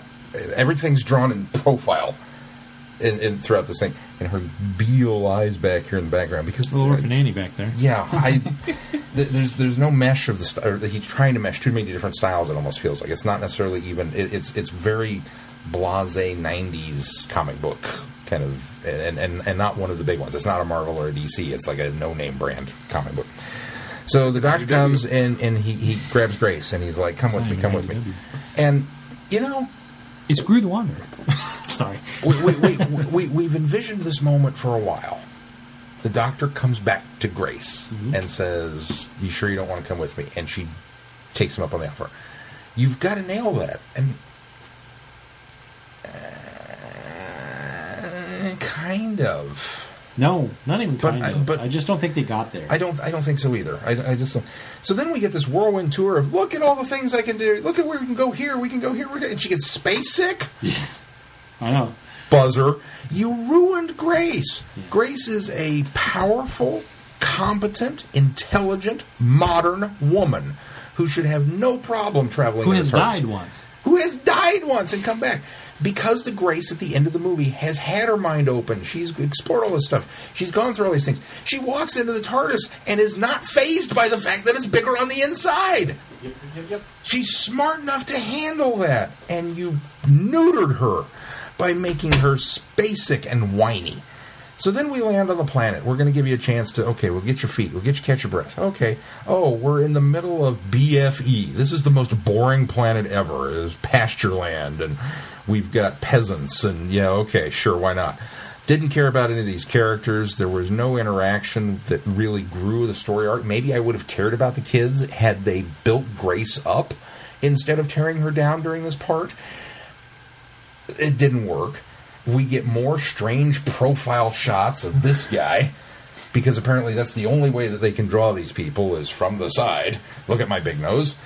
And, okay, so, everything's perfect. Everything's fine. Everything's fantastic. All Grace needed was a good meal. Oh, by the way, our alien overlords occasionally pick people for ascension, but we never see them again. Well, we don't question it. I just step back, but to be fair, let's only pick on the artwork once. Okay, I'm done picking on it. Right. Well, no, I've got one more panel that I really have to point out, Right. and then I'll be done. So, okay, the alien overlords who dress like Elvis. Bad design choice there. Not artwork. The design choice. I give you that one. Yeah, it's free reign there. What is with this? I mean, come on. And the totally lame glasses. Yes, bad. Okay, so then, we take the kids. Had we gotten any kind of connection with these kids and Grace, I think it would have worked. If Grace had been given the opportunity to be Grace with these kids and interact with them, I think I would have cared that the aliens came and nabbed them. I would agree. But we didn't get it. So now she runs off. She's apparently imprinted on them because she's willing to steal a flyer and take off. And initially I had a problem with that until they fixed it with the line, well, I hotwired the TARDIS. So I just go, all right, I'll allow that. So we've got that. We lock up in the cabinet. Grace has a panic attack, nervous breakdown, locked in the cupboard. Everything's done for. I'm doomed. You're horrible. Why did I agree to come on this trip? And it's like, Tegan, shut up. Yes. Just good example. Not who you are. The aliens, in addition to being apparently weak, are also inept because they locked them in a broom closet. We don't have a cell. All right, put them in there. We get the Sonic. We can very easily get out. This is the panel. This one. The Scooby-Doo panel? The Scooby-Doo panel. With this, to me, screams Saturday morning cartoon comic. What's he saying newspaper there? comic. He's saying run. Yeah, he should be saying zoinks. Yeah, that's just it. Look, none of these people are touching the ground at all as they run away from the aliens. This, to me, says Sunday morning comic strip panel more than anything else in this story. And it is wrong for Doctor Who. It is the wrong feel, the wrong tone. I don't care if you're doing a light story. Which, we're stealing children? That's not light. That's an A-bomb. Like you said, it's a huge anvil dropped in the middle of the thing, but it didn't land on the Putty Cat's head. It's wrong. Okay, so then, why are we taking the children? Well, because we're harvesting their organs to, sustain ourselves. I understand that this is a science fantasy or a fantasy fiction show, not a science fiction show. It's science fantasy, however you want to say. How could they be compatible? There's no way that you can take these human people and put these organs in these alien Elvis people and make it work. If you have the technology to do that, you don't need the organs. Just grow your own. God, I didn't think of that when reading. I was so angry. I almost threw my iPad when I was reading the digital copy. I was so mad over that. I like the idea or the gravity. The premise is good. I like the gravity of the idea so much that I think I overlooked the fact of the compatibility. And maybe had this been done in another format where we didn't have these visuals, maybe it would have worked. If it had been a Big Finish audio and that was the plot, okay. If it had been, realized differently, designed differently, okay. but I can only go off of what was presented, and these 'Cause it is a visuals visu- and that it's a visual story medium don't as well. match. Yeah. And that's something the editors, I'm sorry, Mr. Tipton, you had to put the kibosh on this early and say, no, we can't do that. Those were the two things. I was livid over the science part of it, and I was livid over what they did to Grace. I could not see straight because I've It's a met neutering. It's a Daphne neutering of the Ashbrook, character. and she is not this. Here. Let me put it this way. Oh, Had this been a script for a Doctor Who, and this would have been her first approach to come back as Grace, she'd have looked at this script and she'd have said, no, this needs to be changed, and this needs to be changed, and this needs to be changed, because this is not Grace. yeah. She'd have said that. She'd have said that. But she has absolutely no say in this. Her character that she created on screen, she has no say in this.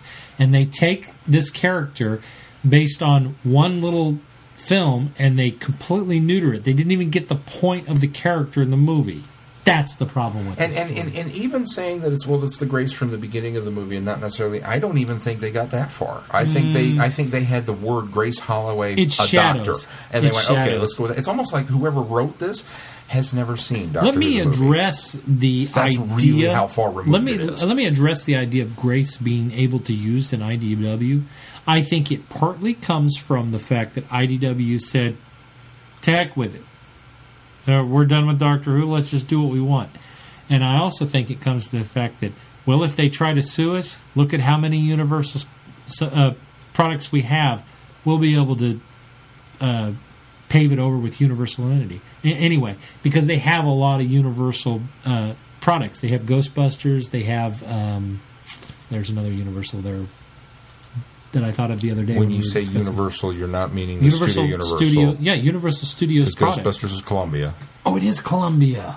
It is Columbia. Well, that pokes holes in my... And they have... There was another one, though. They have I G.I. thought. Joe and Transformers, which are Paramount. Those are Paramount. That I didn't know. But Star there was- Trek. No, that's Paramount, Paramount. as well. My Little Pony. Oh, Teenage Mutant I Ninja can't believe Turtles. you just brought up My Little Pony. Hey, they have that license. Which I thought of another. believe X-Files. I thought of another Universal. that's Fox. Yeah, I Ninja thought of Turtles, another- I think, is Oh. probably still Warner Brothers or New Line. Never mind. That pokes holes in my theory because Ghostbusters is what I was using ultimately. But you're right. That's Columbia. They have a lot Sony, of actually. Fox. Well, yeah, stuff Sony too. now. Continue No. with where you were going with Yeah, that, because no, I'm curious no. to know what it would have been. I can't remember what my other. Sorry, I didn't- Earlier, no, that's fine. Earlier in the week, I was thinking, well, they have at least a few Universal products, so they probably thought we could kind of smooth that over if they tried to litigate on it. But now you're right because Universal may have owned the TV movie at right, one exactly. point. Oh, okay, The I see where DVD you're going no, with it. No, not may have. They Well, still, did. Yeah, that's, still have a piece. That's why there is still a litigation issue right now. That is why Grace cannot be licensed into other media because Universal still has they had to come to an agreement in order to just release the Doctor Who movie under BBC in the United States because the BBC has had a vested interest in the movie and it's been on video and DVD in the UK for many years, but it wasn't until 2 years ago that we actually got it on DVD in the US because there was still the litigation over who owned the entire rights. I follow and where what you're trying to happened go with was that. is they basically came to an agreement as far as releasing the DVD in the US under the BBC and to entertain distribution because Warner Brothers essentially distributes it here in the United States, the To Entertain stuff and the BBC stuff. Ultimately, what it comes down to is the reason that they still haven't allowed the rights to Big Finish and all those is because Universal still has a vested interest in the character, and BBC can't just willy-nilly say, yes, you have the rights to the Grace Holloway character. I don't understand why Yes, Grace Universal Holloway thinks they have character- what? vested rights in it. Huh? Why they think there's Money. They want to get paid, Keith. It all boils down to money. They have vested rights in it see because how they're they getting much they- money off the character. Well, is they're what not. I'm saying. But the problem is that they have funded 2/3 of this film, and what they're saying is if we have the rights to this character, we deserve to have money for it. And so what has happened is anytime somebody's come to the BBC and said, hey, we'd like to do something with Grace, they have said, well, unfortunately, we would owe enough money to Universal that we can't just out and out do that without charging you more money for Grace so that Universal gets their cut of it, is what it boils down to. And that is still in contention for as to who really has the ultimate rights to this. And the BBC can't out and out buy all of those rights from Universal because of the type of entity that they are, being a public broadcasting system in the United Kingdom. I imagine they'd have to take an honest look at it and say, even if it was a matter of bringing everything in-house, is Grace it worth it? Yeah, and that's what they do. That's what they look at. So that's why there's still this fine line that they walk. It's probably easier just to leave I'm her buried. still curious as to why IDW thought that they had adequate approval to use Grace Holloway. I thought it was because they felt that they would have Universal's back when Universal said, well, we didn't give you rights to that character. They said, well, we're in such good standing with you on these other titles. But you're right. I can't think of any Universal titles that could have possibly. I looked at the catalog. I don't see anything. And for that matter, Fox has at least a fraction of an interest in it as well. Oh, they have a lot. They have a lot more Fox stuff. Which maybe that's what allows them to. Maybe that's where that allows. But Universal has a big chunk of that, and that's why they had to really negotiate that down to releasing that DVD in the United States. So CSI Universal. CBS, no, it'd be Paramount. Not necessarily. Not everything on CBS is mostly Paramount. Most stuff on CBS is Paramount, but not everything. So then you remember the early comics where we got into huge discussions over the shadowy cloaked figure and who it might be based on the tiny little glimpses of who this guy is. I've got a full-blown raging shot of him here. I got nothing. I got nothing either. I have no idea. He's still got a cloaked face a bit, so I think we're still trying to disguise his identity in such a way, but I don't... He's he's got mechanical legs. Yeah. And a vest. He's Marty McFly. He's a cybernized Marty McFly. Marty McFly travels with the Doctor. I still think it could be Captain Jack, but I think that would be a bold way to go with it. They haven't been bold in this series at all. Because realistically, exactly. If you think about it, if you're going to go with cybernetic legs, at some point, Jack just became a head. Yeah. I mean, that's all I'm going to say. I think it's Adam. And it would explain the time... Vortex manipulator. Adam. Yeah, because he's got the plug in his head, too. Hey, he was stranded in whatever year was on the station. No, he wasn't stranded. They dropped him back home in his own time. Remember? Because his mom came into the room and snapped her fingers and she freaked out because he... I forgot about that part. I tried to forget most of that. Yeah, the Doctor dropped him off back in his home. Yeah, that's right. So no, it couldn't opened up the thing in his head so his mom would freak out. That was the only way Adam was still working. I like it. I like Adam though. That at least brings somebody full circle that would have a reason to seek vengeance on the Doctor. Yeah, even though it was Jack has no reason to seek vengeance. I think, unless he's just pissed that he's immortal. Yeah, but he didn't seem to have any ill will against the Doctor that in by that time. Utopia and Sound of Drums. I mean, he was was trying to figure it out. He was, but once the Doctor told him what had happened and was square with him, he was almost like, it is something that is an anomaly. It's not what you. It's not something you wished upon me. You didn't do it to me. It was a result of something that had to be done. Well, these writers like to ignore other parts of the storyline, so. As much as I just don't think it's as much as I kind of sort of like. I like Sean's writing of Jack in the short stories he's been doing. Yeah. As much as I kind of sort of liked the opening panel, that's kind of where I fell down on the ending. Not the alien ending, because I really got. I'm done with you guys. As soon as you said we're harvesting it for that purpose, done with you. If you'd been harvesting these organs to sell on the black market, to get money, to keep your society going, I'd have been fine with that. Mm-hmm. But to make it medical, no, done. But the end, where the guy's monologuing and giving his, I'm the future, I'm this, and you trade me, blah, blah, blah. And the Doctor is like, whatever it is you think I did, let's talk about it. That, to me, was very Eighth Doctor. That one line. Very Eighth Doctor, yeah. Almost redeemed the rest of the... but nothing can redeem the story, but that was a nice little nugget. Yeah. I would give you that, yes. Yeah, so there was... And that was it. And then it was over. And it was... I don't know. Maybe it's the way Brenda kind of felt about the TV movie, because it was 90 minutes of, and then it was gone, and this was this one bam, and then it was gone, and I got nothing. I flipped through this and flipped through it, and I read it 3 times because I read it and I got mad and I put it down.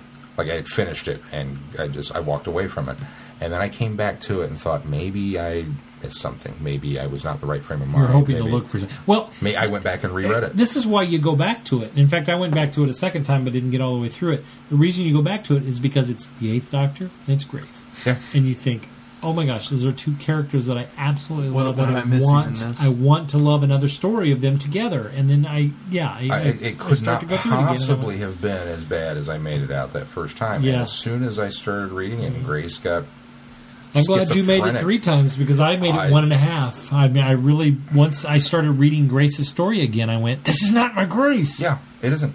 It's not even my Eighth Doctor, really. No, it's not. There are moments, but there's moments.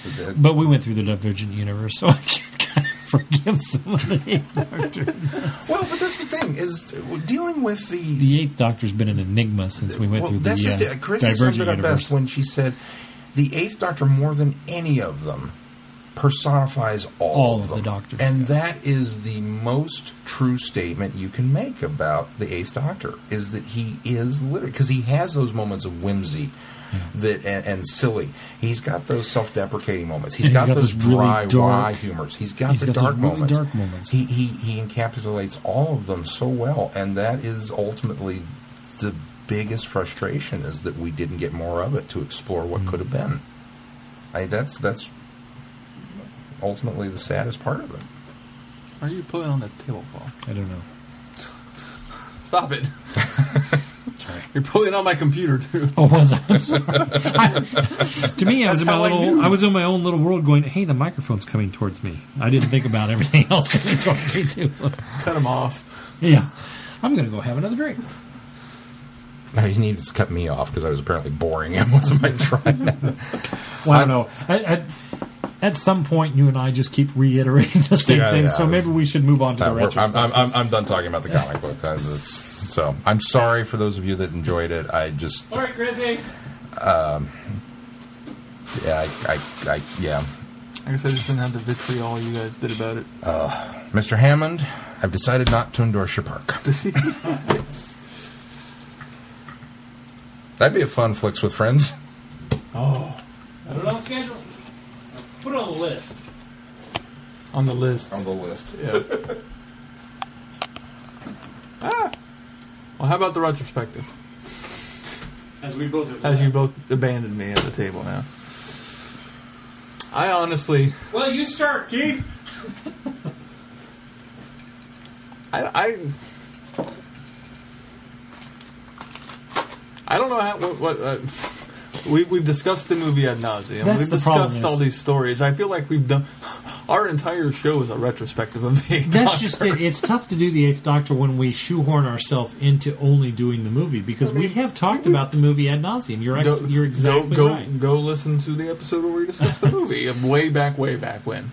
And it's really difficult. We've always discussed our love of Paul McGann and the Eighth Doctor, even in audios we haven't necessarily enjoyed. And it's really difficult not to taint our discussions with the fact that we know a lot more about the Eighth Doctor based on the books we've read, based on the audios that we've listened to. And I don't think Paul McGann ever steps away from the intent of the Eighth Doctor and the Doctor that he developed in the films when we listen to the audios. Even when we have these stories that have this really kind of dark centering around the Doctor, or as we talked about, the Doctor kind of encompassing all of the different incarnations, the Eighth Doctor still has this core that we love and we see every time. Unfortunately, we have told ourselves and we've told our listeners that we're not going to talk about the extended universe stuff, because that wouldn't be fair, because we have not done that, I should say, with any of the other Doctors. And so we have to really kind of just focus on the movie. I disagree. Elaborate. We're discussing the Eighth Doctor's era. And with all of the classic Doctors that had come before, their era was television, because that's what was available. And it wasn't until much later that they started producing standalone novels and adventures that weren't directly, it wasn't a novelization of the episode. It was a Third Doctor adventure or a Fourth Doctor adventure. 7, they continued with the novels, and we didn't touch on any of those. 7 did, but we still had enough episodes that we kind of covered Okay. that. But I don't think that's fair, because when we talked about the era is what's when come we outside of talked that. about the Sixth Doctor, we specifically stayed away from Big Finish audios. We did yes. make a quick mention that we've come to love the Sixth Doctor based on the audios, but that's the only thing that we did from the audios. If we were allowed to include the audios in the Sixth Doctor discussion, I would have painted a much happier, broader picture of the Sixth Doctor. But we did not do that, because there was only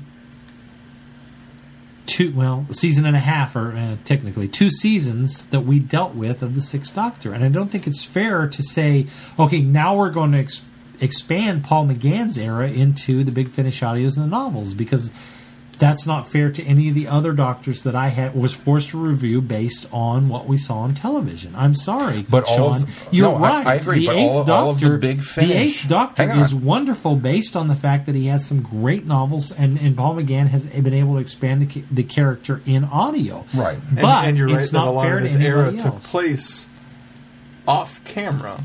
That's the key, though. But is the Big Finish... we've limited all of our other discussions. Right, well, but the Big Finish audios featuring the Sixth Doctor came later, came after his era. You see what I'm saying? He had his time. I'm not saying that it was fair. I'm not saying that it's right. I'm saying that the Sixth Doctor had his. I think that's television absolutely time. false, because And the there Big wasn't Finish anything audios else that didn't was start being until done. early 2000. That was 4 years after Paul McGann had been in the film. It's after everybody's era. You can't count that. You can't say that that's part of Paul's era, because it came after the film. There were 4 or 5 years of difference in the time that was coming.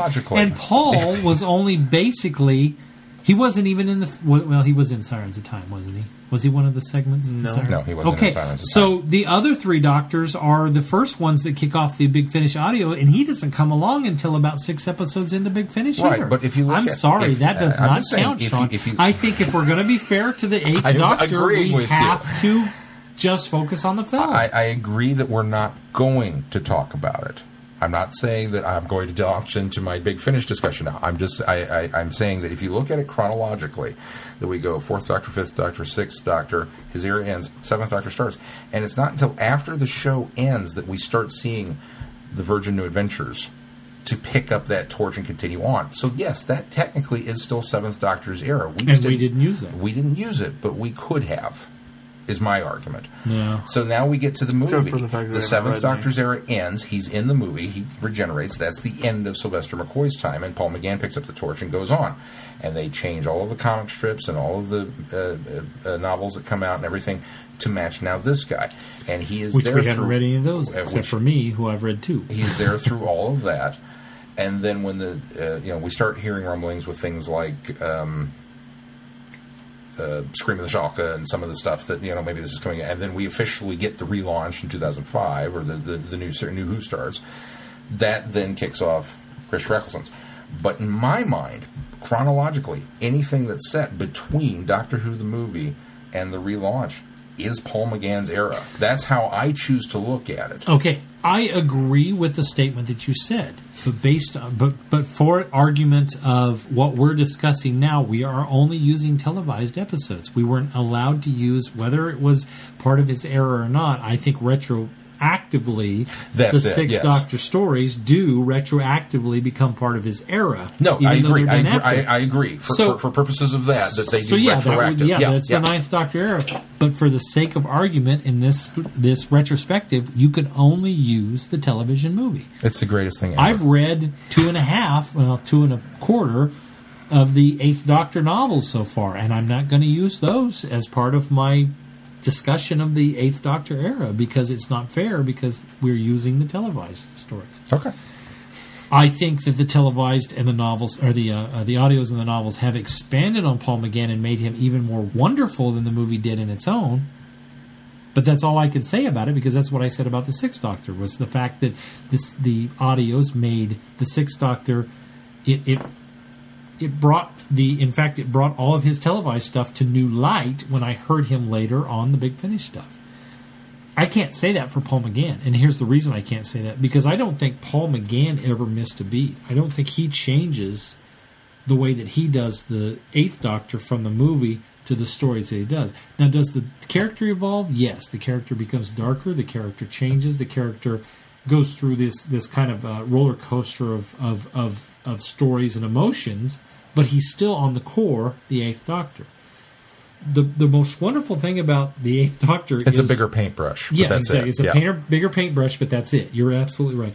The nice thing about the fact is that Paul McGann steps into the role of the Doctor and doesn't lose any of the 30-some years that came before it.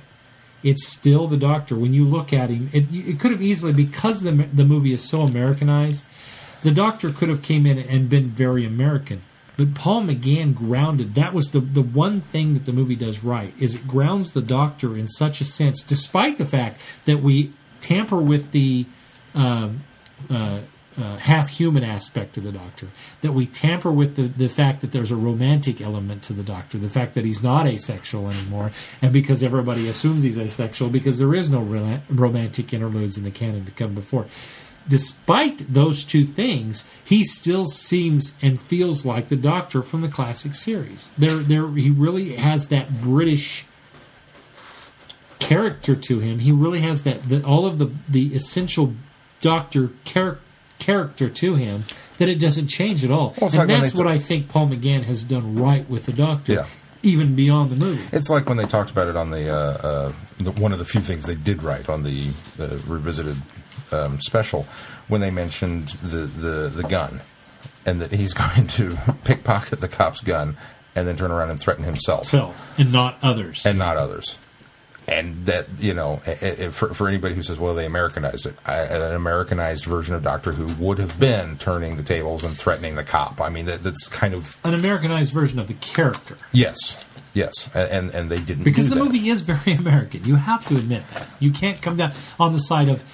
It is gangland ideals, which is not prevalent in the UK. It's not something that... But that's is, setting. Because the story is set in San Francisco. I agree that it's setting. We've had other episodes of Doctor Who set in America that does not feel like the movie. Okay, here let me point this out. The Doctor riding a motorcycle with his companion on the back. Now, while that has been redone now in the new series, at the time that was very American. I would not have seen any Doctor prior to that riding a motorcycle. Pertwee rode a three-wheeler with Joe on the back. I don't know. I'll give you that one a little bit. Sylvester Moore rode a motorcycle and Delta and the Bannerman. But it wasn't a motorcycle. It was a... Well, no, I guess it was a motorcycle. I was about to say it was a... Okay, I'll give you that one. That's the thing. It's the perception that it's Americanized. Yeah. Everybody seems to think that it's Americanized.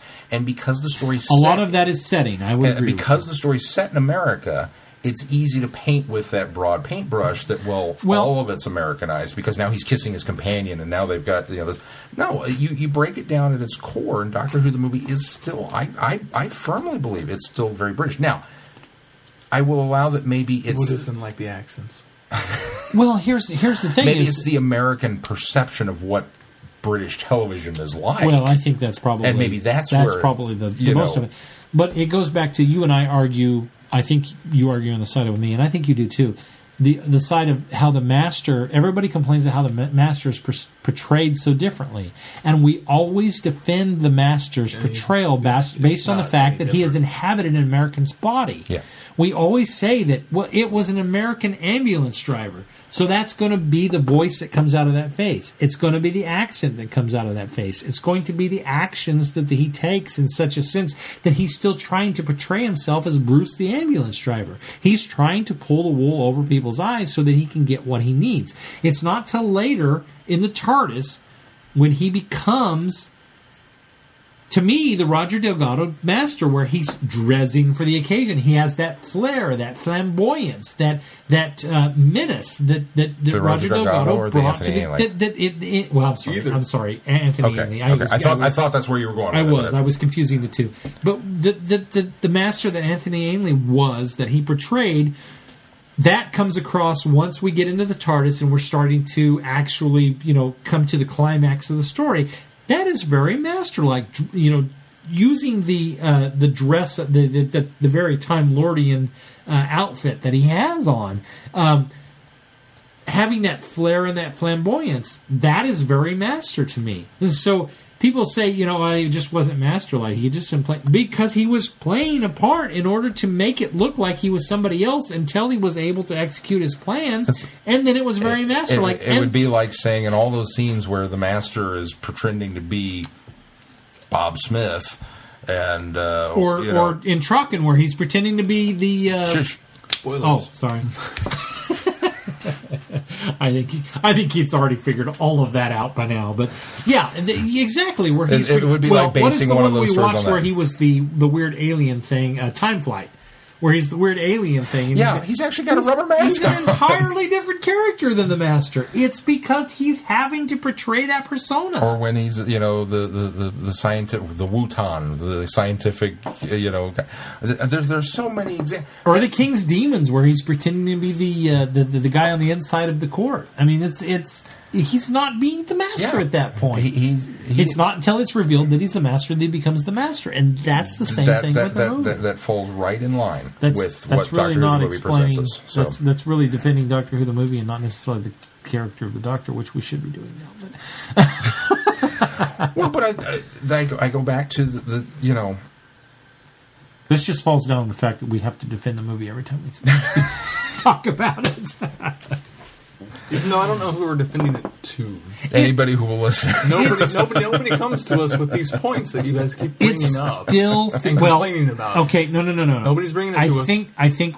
Who was the last person I think one of the things we're trying to do is, the last person that brought it up was Brenda said that it feels very American, and I have always felt that it feels very American. But Sean's got a good point, is that it's set in America. So that's part of the reason that it feels very American, because our characters are American, even though we're shot in British Columbia, Canada.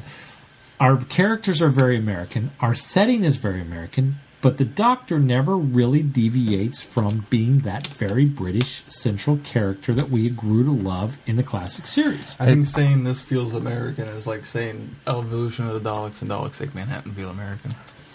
But they don't. I think that's the problem. I don't think tonally it feels that much different either. It's hard to defend the movie when you bring an example up like that, because Evolution of the Daleks and Daleks in Manhattan. That's because it's period and it's very poor accents. That's just it. They feel British. That's because despite the fact that we have Americans in there, we even have American actors in there. Panaka's American. He's is he? Yeah, he's not British. That. Okay, well, there's one. Tallulah's American. She has a horrible. No, I'm kidding. She's a British actress. That's why Andrew Garfield, according to Sean, is American. They're used to having horrible American accents, and they don't know how to handle actual American accents. I'm going to disagree with you there, because they don't. You don't disagree with everything. No. Glenn hates everything. Glenn hates everything and doesn't agree with anyone. Let me explain. They don't have horrible American accents. What they do... Yeah, that's what I'm saying. Listen, they default to caricature accents.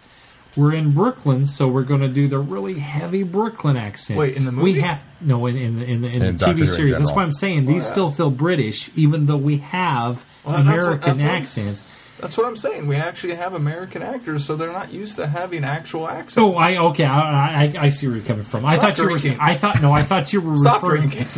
you were referring to the Dalek episodes. No, I was referring to the movie. It would be like saying that. No, I will never defend the accents of American accents and any of the other British. No, any of the Doctor Who. But that's what because they default to the caricatures. Okay, yes, that's what I'm saying. It would be like saying that. Then we're arguing the same point. I'm sorry. It's like the guy from Angels Take Manhattan was actually American.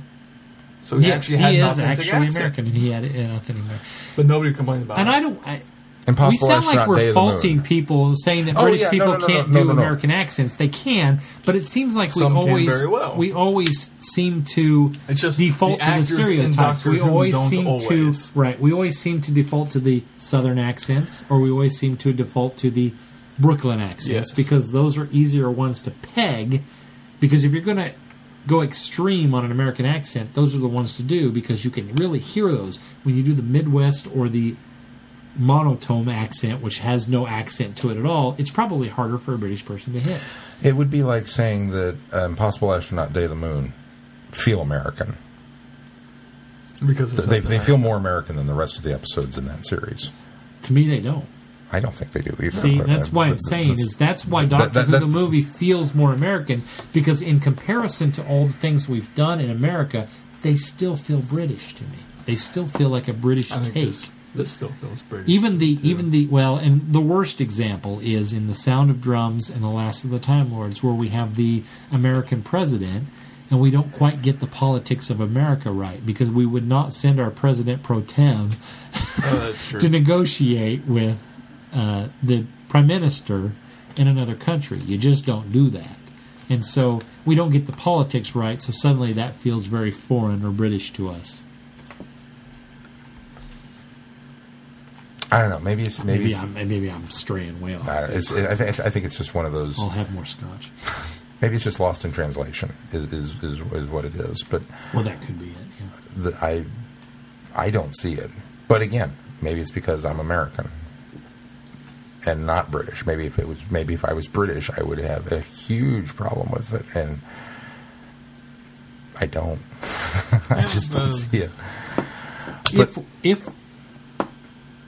if we were allowed, I'm not trying to backpedal here, but if we were allowed to accept the books and the audio series as part of the McGann era, I still fall back on the fact that because McGann never loses step with his Eighth Doctor, the Eighth Doctor in the TV series is still the best personification of the Eighth Doctor. I would agree with that. Because he does not stray from the core character that he creates in the movie itself. And so I think that's why the movie still remains the best example of the Eighth Doctor's era, because it's not like Paul ever changes directions. It's not like the writers even really kind of stray from that core character that's in the movie. Now, they try different approaches. I think the writers try to evolve the Eighth Doctor, but Paul always manages to, at least in the audio series, because he has nothing to do with the books. And we haven't delved much into the books, but he never strays from that core character that he created in Doctor Who the movie. And I think that's why it's fortunately easy to say. I mean, it's really easy to say because it's the only TV representation we have is the movie. But it's easy to say and come down on the side that really is the best example of the Eighth Doctor. The only because thing you he can doesn't say change against that in regards to Doctor Who the movie is that he spends the first 20 or 30 minutes of it not being the Eighth Doctor because he's lost. He doesn't know who he is. But that's post-regeneration. Every regeneration story has that 20 or 30-minute span where some of them longer, where we're not quite sure who this guy is yet. But quite frankly, even when he realizes who he is and he starts to remember who he is, he still hasn't changed from that character that walked out of that morgue. He really has still that same personality. It's like he's filling in the gaps in his memory, but he still has that same, I don't know, sense of wonder to That's him. it. That's oh, thank you. That's exactly what it is. It's that wide shoes fit eyes. perfectly. It's that wide eyes sense of wonder. Thank you, Keith. And that's that's it exactly. Anytime they write him, and there were several times in the comic that they hit that sense of wonder right, and that's when it feels like the Eighth Doctor. Yeah, you just hit the nail on the head. It's that wide-eyed sense of wonder is what it is. It's one of the things Trading Future is slightly missing. That's what? One of the things Trading Futures is slightly missing. Oh, is that right? Is that the one you're reading? Yeah. It's an enjoyable story so far, but it doesn't feel like the Eighth Doctor. The problem with the one I'm reading now is we're dealing a lot with Angie. We're not dealing with anything with the Doctor yet. Much of the I've had some references to yours. You've in had my some book. references to Angie? No, to Earthworld. Earthworld? Oh, no kidding. I didn't realize it picking it Who up. are your companions? Sorry, Angie we're getting and ahead of Fritz. ourselves. Oh, it is. Yeah. Okay, terrific. Sorry. we're getting way off base. I'm getting lots of references to stuff I have no idea what And they're we're going to talking talk about this next week. Yeah. Well, and this is only Angie's second story, and I'm already getting references to stuff that I'm shocked that they picked this book as the 8th Doctor's book in this line of 11 Doctor books to deal with. And Sean is yawning, so let's continue our discussion. I'm sorry, no. The 8th Doctor. Well, let's wrap it up. we're almost 4 should hours probably in, and I'm going to be editing a lot of this tomorrow. So.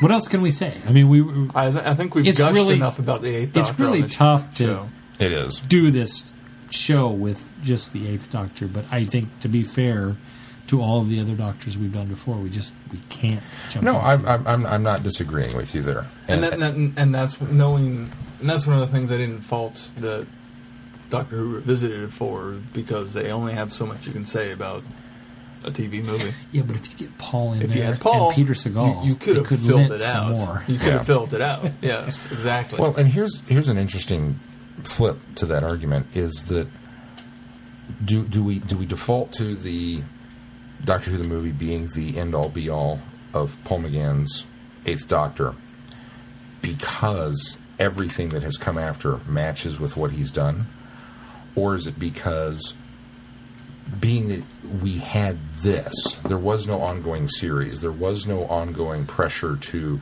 you have to get this right, you have to have all the dialogue here, because when this explosion goes off, we can't reset, which we've heard that story so often repeated in these other Doctors, stories, the time crunch of doing a series. It was filmed at a more leisurely place because it was a movie style, shoot, and it had movie conventions to it, even if it wasn't. Right. It had more money behind it. It had all this kind of stuff. Is it maybe that he was able to devote a little more time into discovering who this Doctor is and how he was going to play him, because he didn't have as much to deal with on the other end? And so the absolute best of everything he could have put into it is on display. As opposed to this week I had a cold. I was a little off. I think that's a good argument. That's a good argument, but on the flip side of that, how many times have we looked at a era of the Doctor and we've picked a story earlier on in that Doctor's era that we felt was more Most of the representative?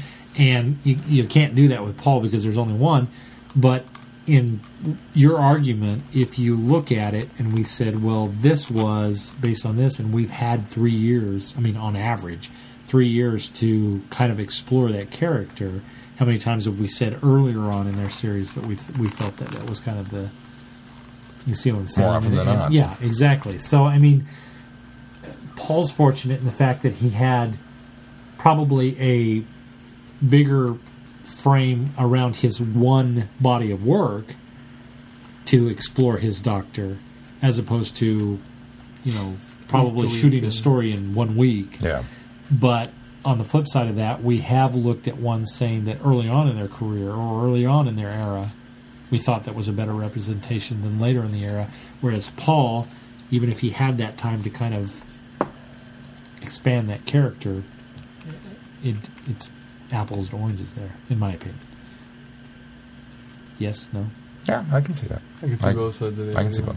Yeah. It's just an interesting what if Dynamic, yeah. I don't disagree with anything that you put forth as far as why we can't do that, and that realistically, even if we did include Big Finish and books and other things, I'd probably still default to Doctor Who the movie as this is my 8th Doctor. I think I would too. Really, quite honestly. You look back really on is all the best of the representation. and I'm even a the leg up on character. you guys, because there are other in that 8th Doctor range that you guys haven't heard yet, and I've heard all those, and I'd probably still default to Doctor Who the movie. That's interesting to hear you say that, because As much as I love them.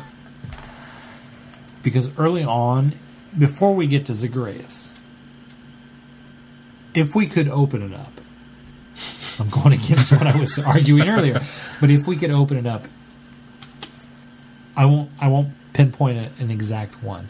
But prior to Zagreus, there are some that I would say would probably be more representative than the movie. Really? Yeah. Okay. But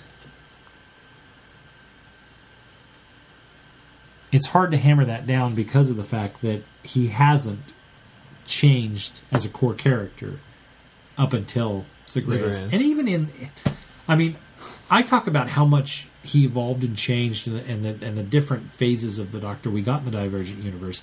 But he really, on the core, and then coming out of all of that, still remains the same Doctor that we got in the movie. So maybe I'm going to backpedal a little bit here now and say, yeah, maybe that is the best representation, because it's also more along the lines that when you listen to these audios, you still visualize that same character, but again, this is the best representation we have because we're not only hearing the Doctor, but we're seeing the Doctor as well. Right. So, I guess that comes down on the fact that, yeah, you're getting best of both worlds there. Whereas, because of what came forth in the movie, I'm able to visualize some of the stuff in the Big Finish audio as well. So, no, I'm gonna go all the way back and say I think you're right. I think I would come down on the movie being the best representation. Because that is my blueprint for anything that I listen to or read in the books later on as well. That's a good point. And I think that was that's why we had. No, I think you're right. I think that everybody that writes for this new Doctor has one thing to hang their. If they write a good story, has one thing to write their blueprint on, or to hang their blueprint on, and that is the movie. And that's why we were so much not fans of this particular issue of the comic, because the blueprint for Grace is in the movie, is there, it's not but matched. You didn't use it. Yeah, that's a good point. Good point. Very good. There's that. What's next on the schedule, song? Well, I'll be gone. What? You're leaving us? I'm leaving. You're leaving us for the first time in 143 episodes? Yes. Don't think I'm not having separation anxiety. For Friday. Oh, whatever. You're going to be in Hawaii, sunning yourself on a beach, eating and I will be roasted pig at a luau. Yeah, there will be a part of me that is figuring out the time differential, trying to figure out if I can boot up Bad Wolf Parting of the Ways and join in for Friday night. Do it. You know why? Because you're like 4 time zones out. No, 5. It's 5 hours difference. 5 It'd be earlier for him, though. It wouldn't be as late. Yeah, but he's going to be in the middle of doing something. He's in freaking Hawaii. Yeah, the sun will be up. So that's exactly. That's the catch. What's 5 hours? 7 o'clock here. So you'll be doing something. More than likely. Yeah. But please, if you have an opportunity to join us, don't let me discourage you. But I think you will probably be doing other things. I just picture you at some luau watching the fire dancers and the hula girls and roasting the pig and having the dinner and all of that stuff. I hope I'm gonna take an Instagram photo of the roast pig and go, hey, look, it's a Dalek pig guard. I know you're going there to visit your brother, but are you going to do some of the touristy trips? Oh yeah. We're going to do it. And the interesting thing is, I've never been to Maui. So, where were you born? I was born in Honolulu. So I've been back to Honolulu and back to Oahu, and then I've also been to Kauai. Oh, you've been back several times then. Well, no, I've only been back once. But when you went back, islands. You went to different islands. Yeah, because usually you land in Honolulu because it's got the big airport, and then biggest island. Puddle jump over. No, the big island is the big one. Hawaii is the biggest island. Yes. Okay. Honolulu's on Oahu. Yeah, I forgot about that. No. But there's one island that is actually called Hawaii, right? Yeah, the Big Island. He just called it the Big Island. It's right. I got you. That's what the island is called. I'm not a native. The Big Island. I'm not a native. I'm sorry. I wasn't born in Hawaii. Forgive me. I was born in freaking Kansas. I've never been to the Big Island, but I understand there are parts of the Big Island that look like Kansas because it's so big you can't tell that you're on an island and it's very grassland. They have cattle and the whole bit. You can't tell that it's. Okay, when are you going to do a Lost tour? No. I'm not going to that island. Yeah, don't do it. I don't know which island they filmed. That was filmed on Kauai. Kauai does a lot of filming. Kauai does Jurassic Park was filmed in Kauai. Lost. By the way, I bet there were some field shots from Lost. I was discussing the other night with somebody at work about television series, and I was pushing him to watch Arrested Development, and he was arguing the fact that sometimes he's pushed to watch things and then he watches them and he doesn't enjoy them as much as somebody wants because them they to push enjoy them to him.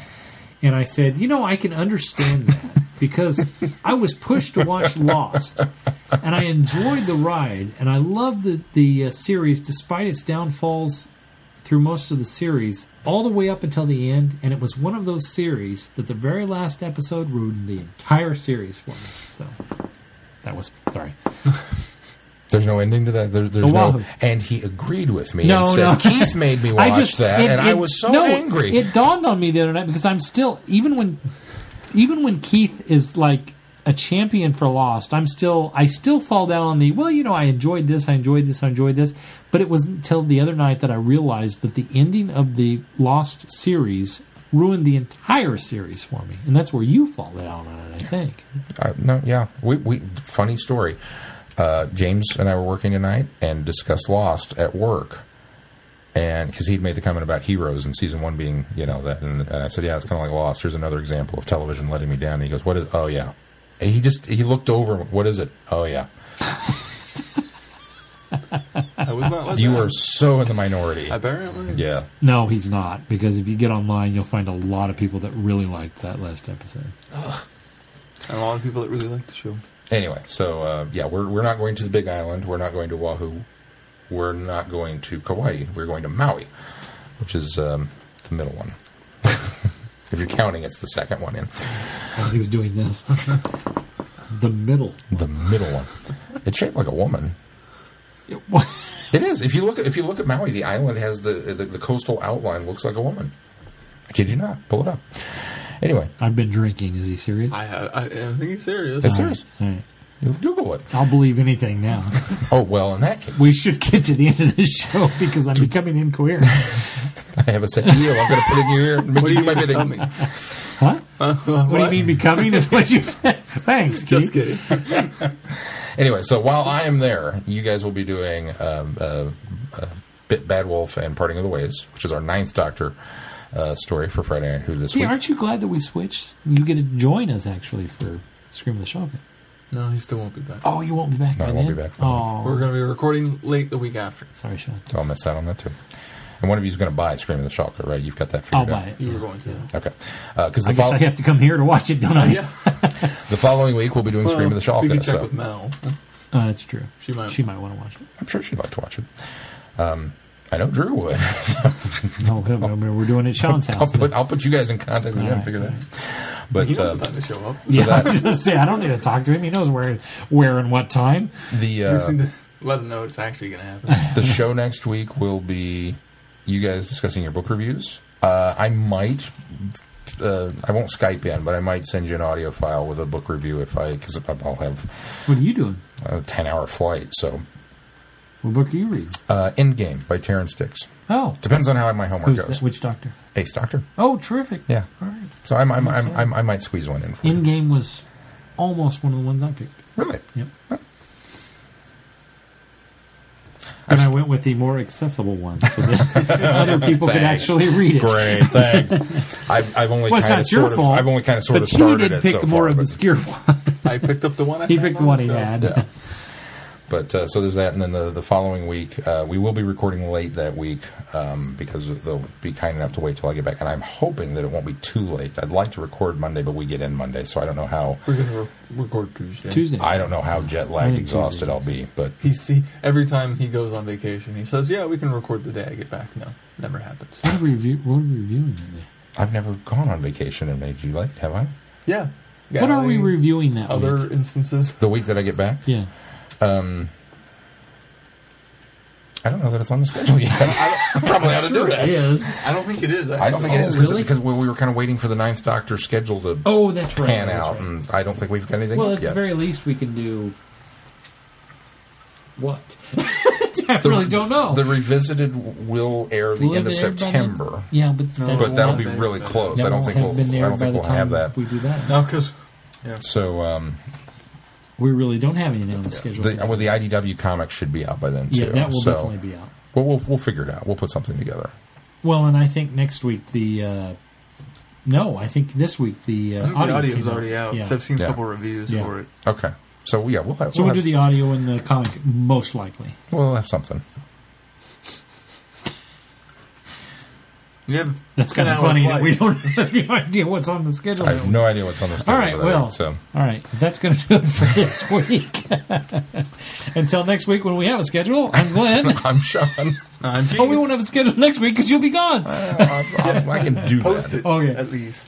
Post it so or we send can it at to least us. announce what it is. You realize I'm the editor. He's the keeper of the feedback. You're really kind of the heart and soul of this operation. You're really here. the organizer. So what you're saying is that next week is going to be totally devoid of any entertainment value. We're gonna that, and the fact that we're gonna come and we're gonna do book reviews, and then we're gonna go.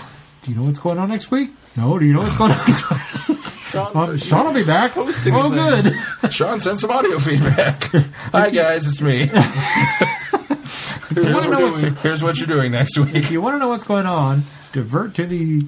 I'll just send you an audio. I'll send you a massive audio file, and it'll have witty one-liners, asides, and things that don't make any sense that you can just queue up at a moment's notice and throw into the show.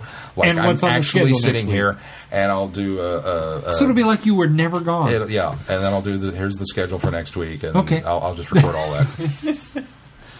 Please excuse the fact that Are we you recorded saying you're the pre-recorded funniest this. sides of this? Are you saying that Keith and I are not funny? No, but I think Are you saying that we can't carry a show Well, it hasn't been- humorously? it hasn't been proven yet. But I don't know. I thought Keith's Open last week was pretty dang funny. And I'm excited for his song next week, his feedback song next I week. got to figure something out. I'm not going to comment on the Realize fact we've that done I 4 wrote his hours. open. Yeah. I'm going to be Sean, editing this thing. but- Well, I made You delivered it phenomenally. and I added to it to make the. You totally the added table to it crack because up. we Yes. did not Yes. expect the oops. The oops was All right. priceless, but I did write his open. Cheers. The oops was not planned. I'm just saying that. I'm trying to close this show. We've already said our names. Cheers. Good night, everybody. Be seeing you.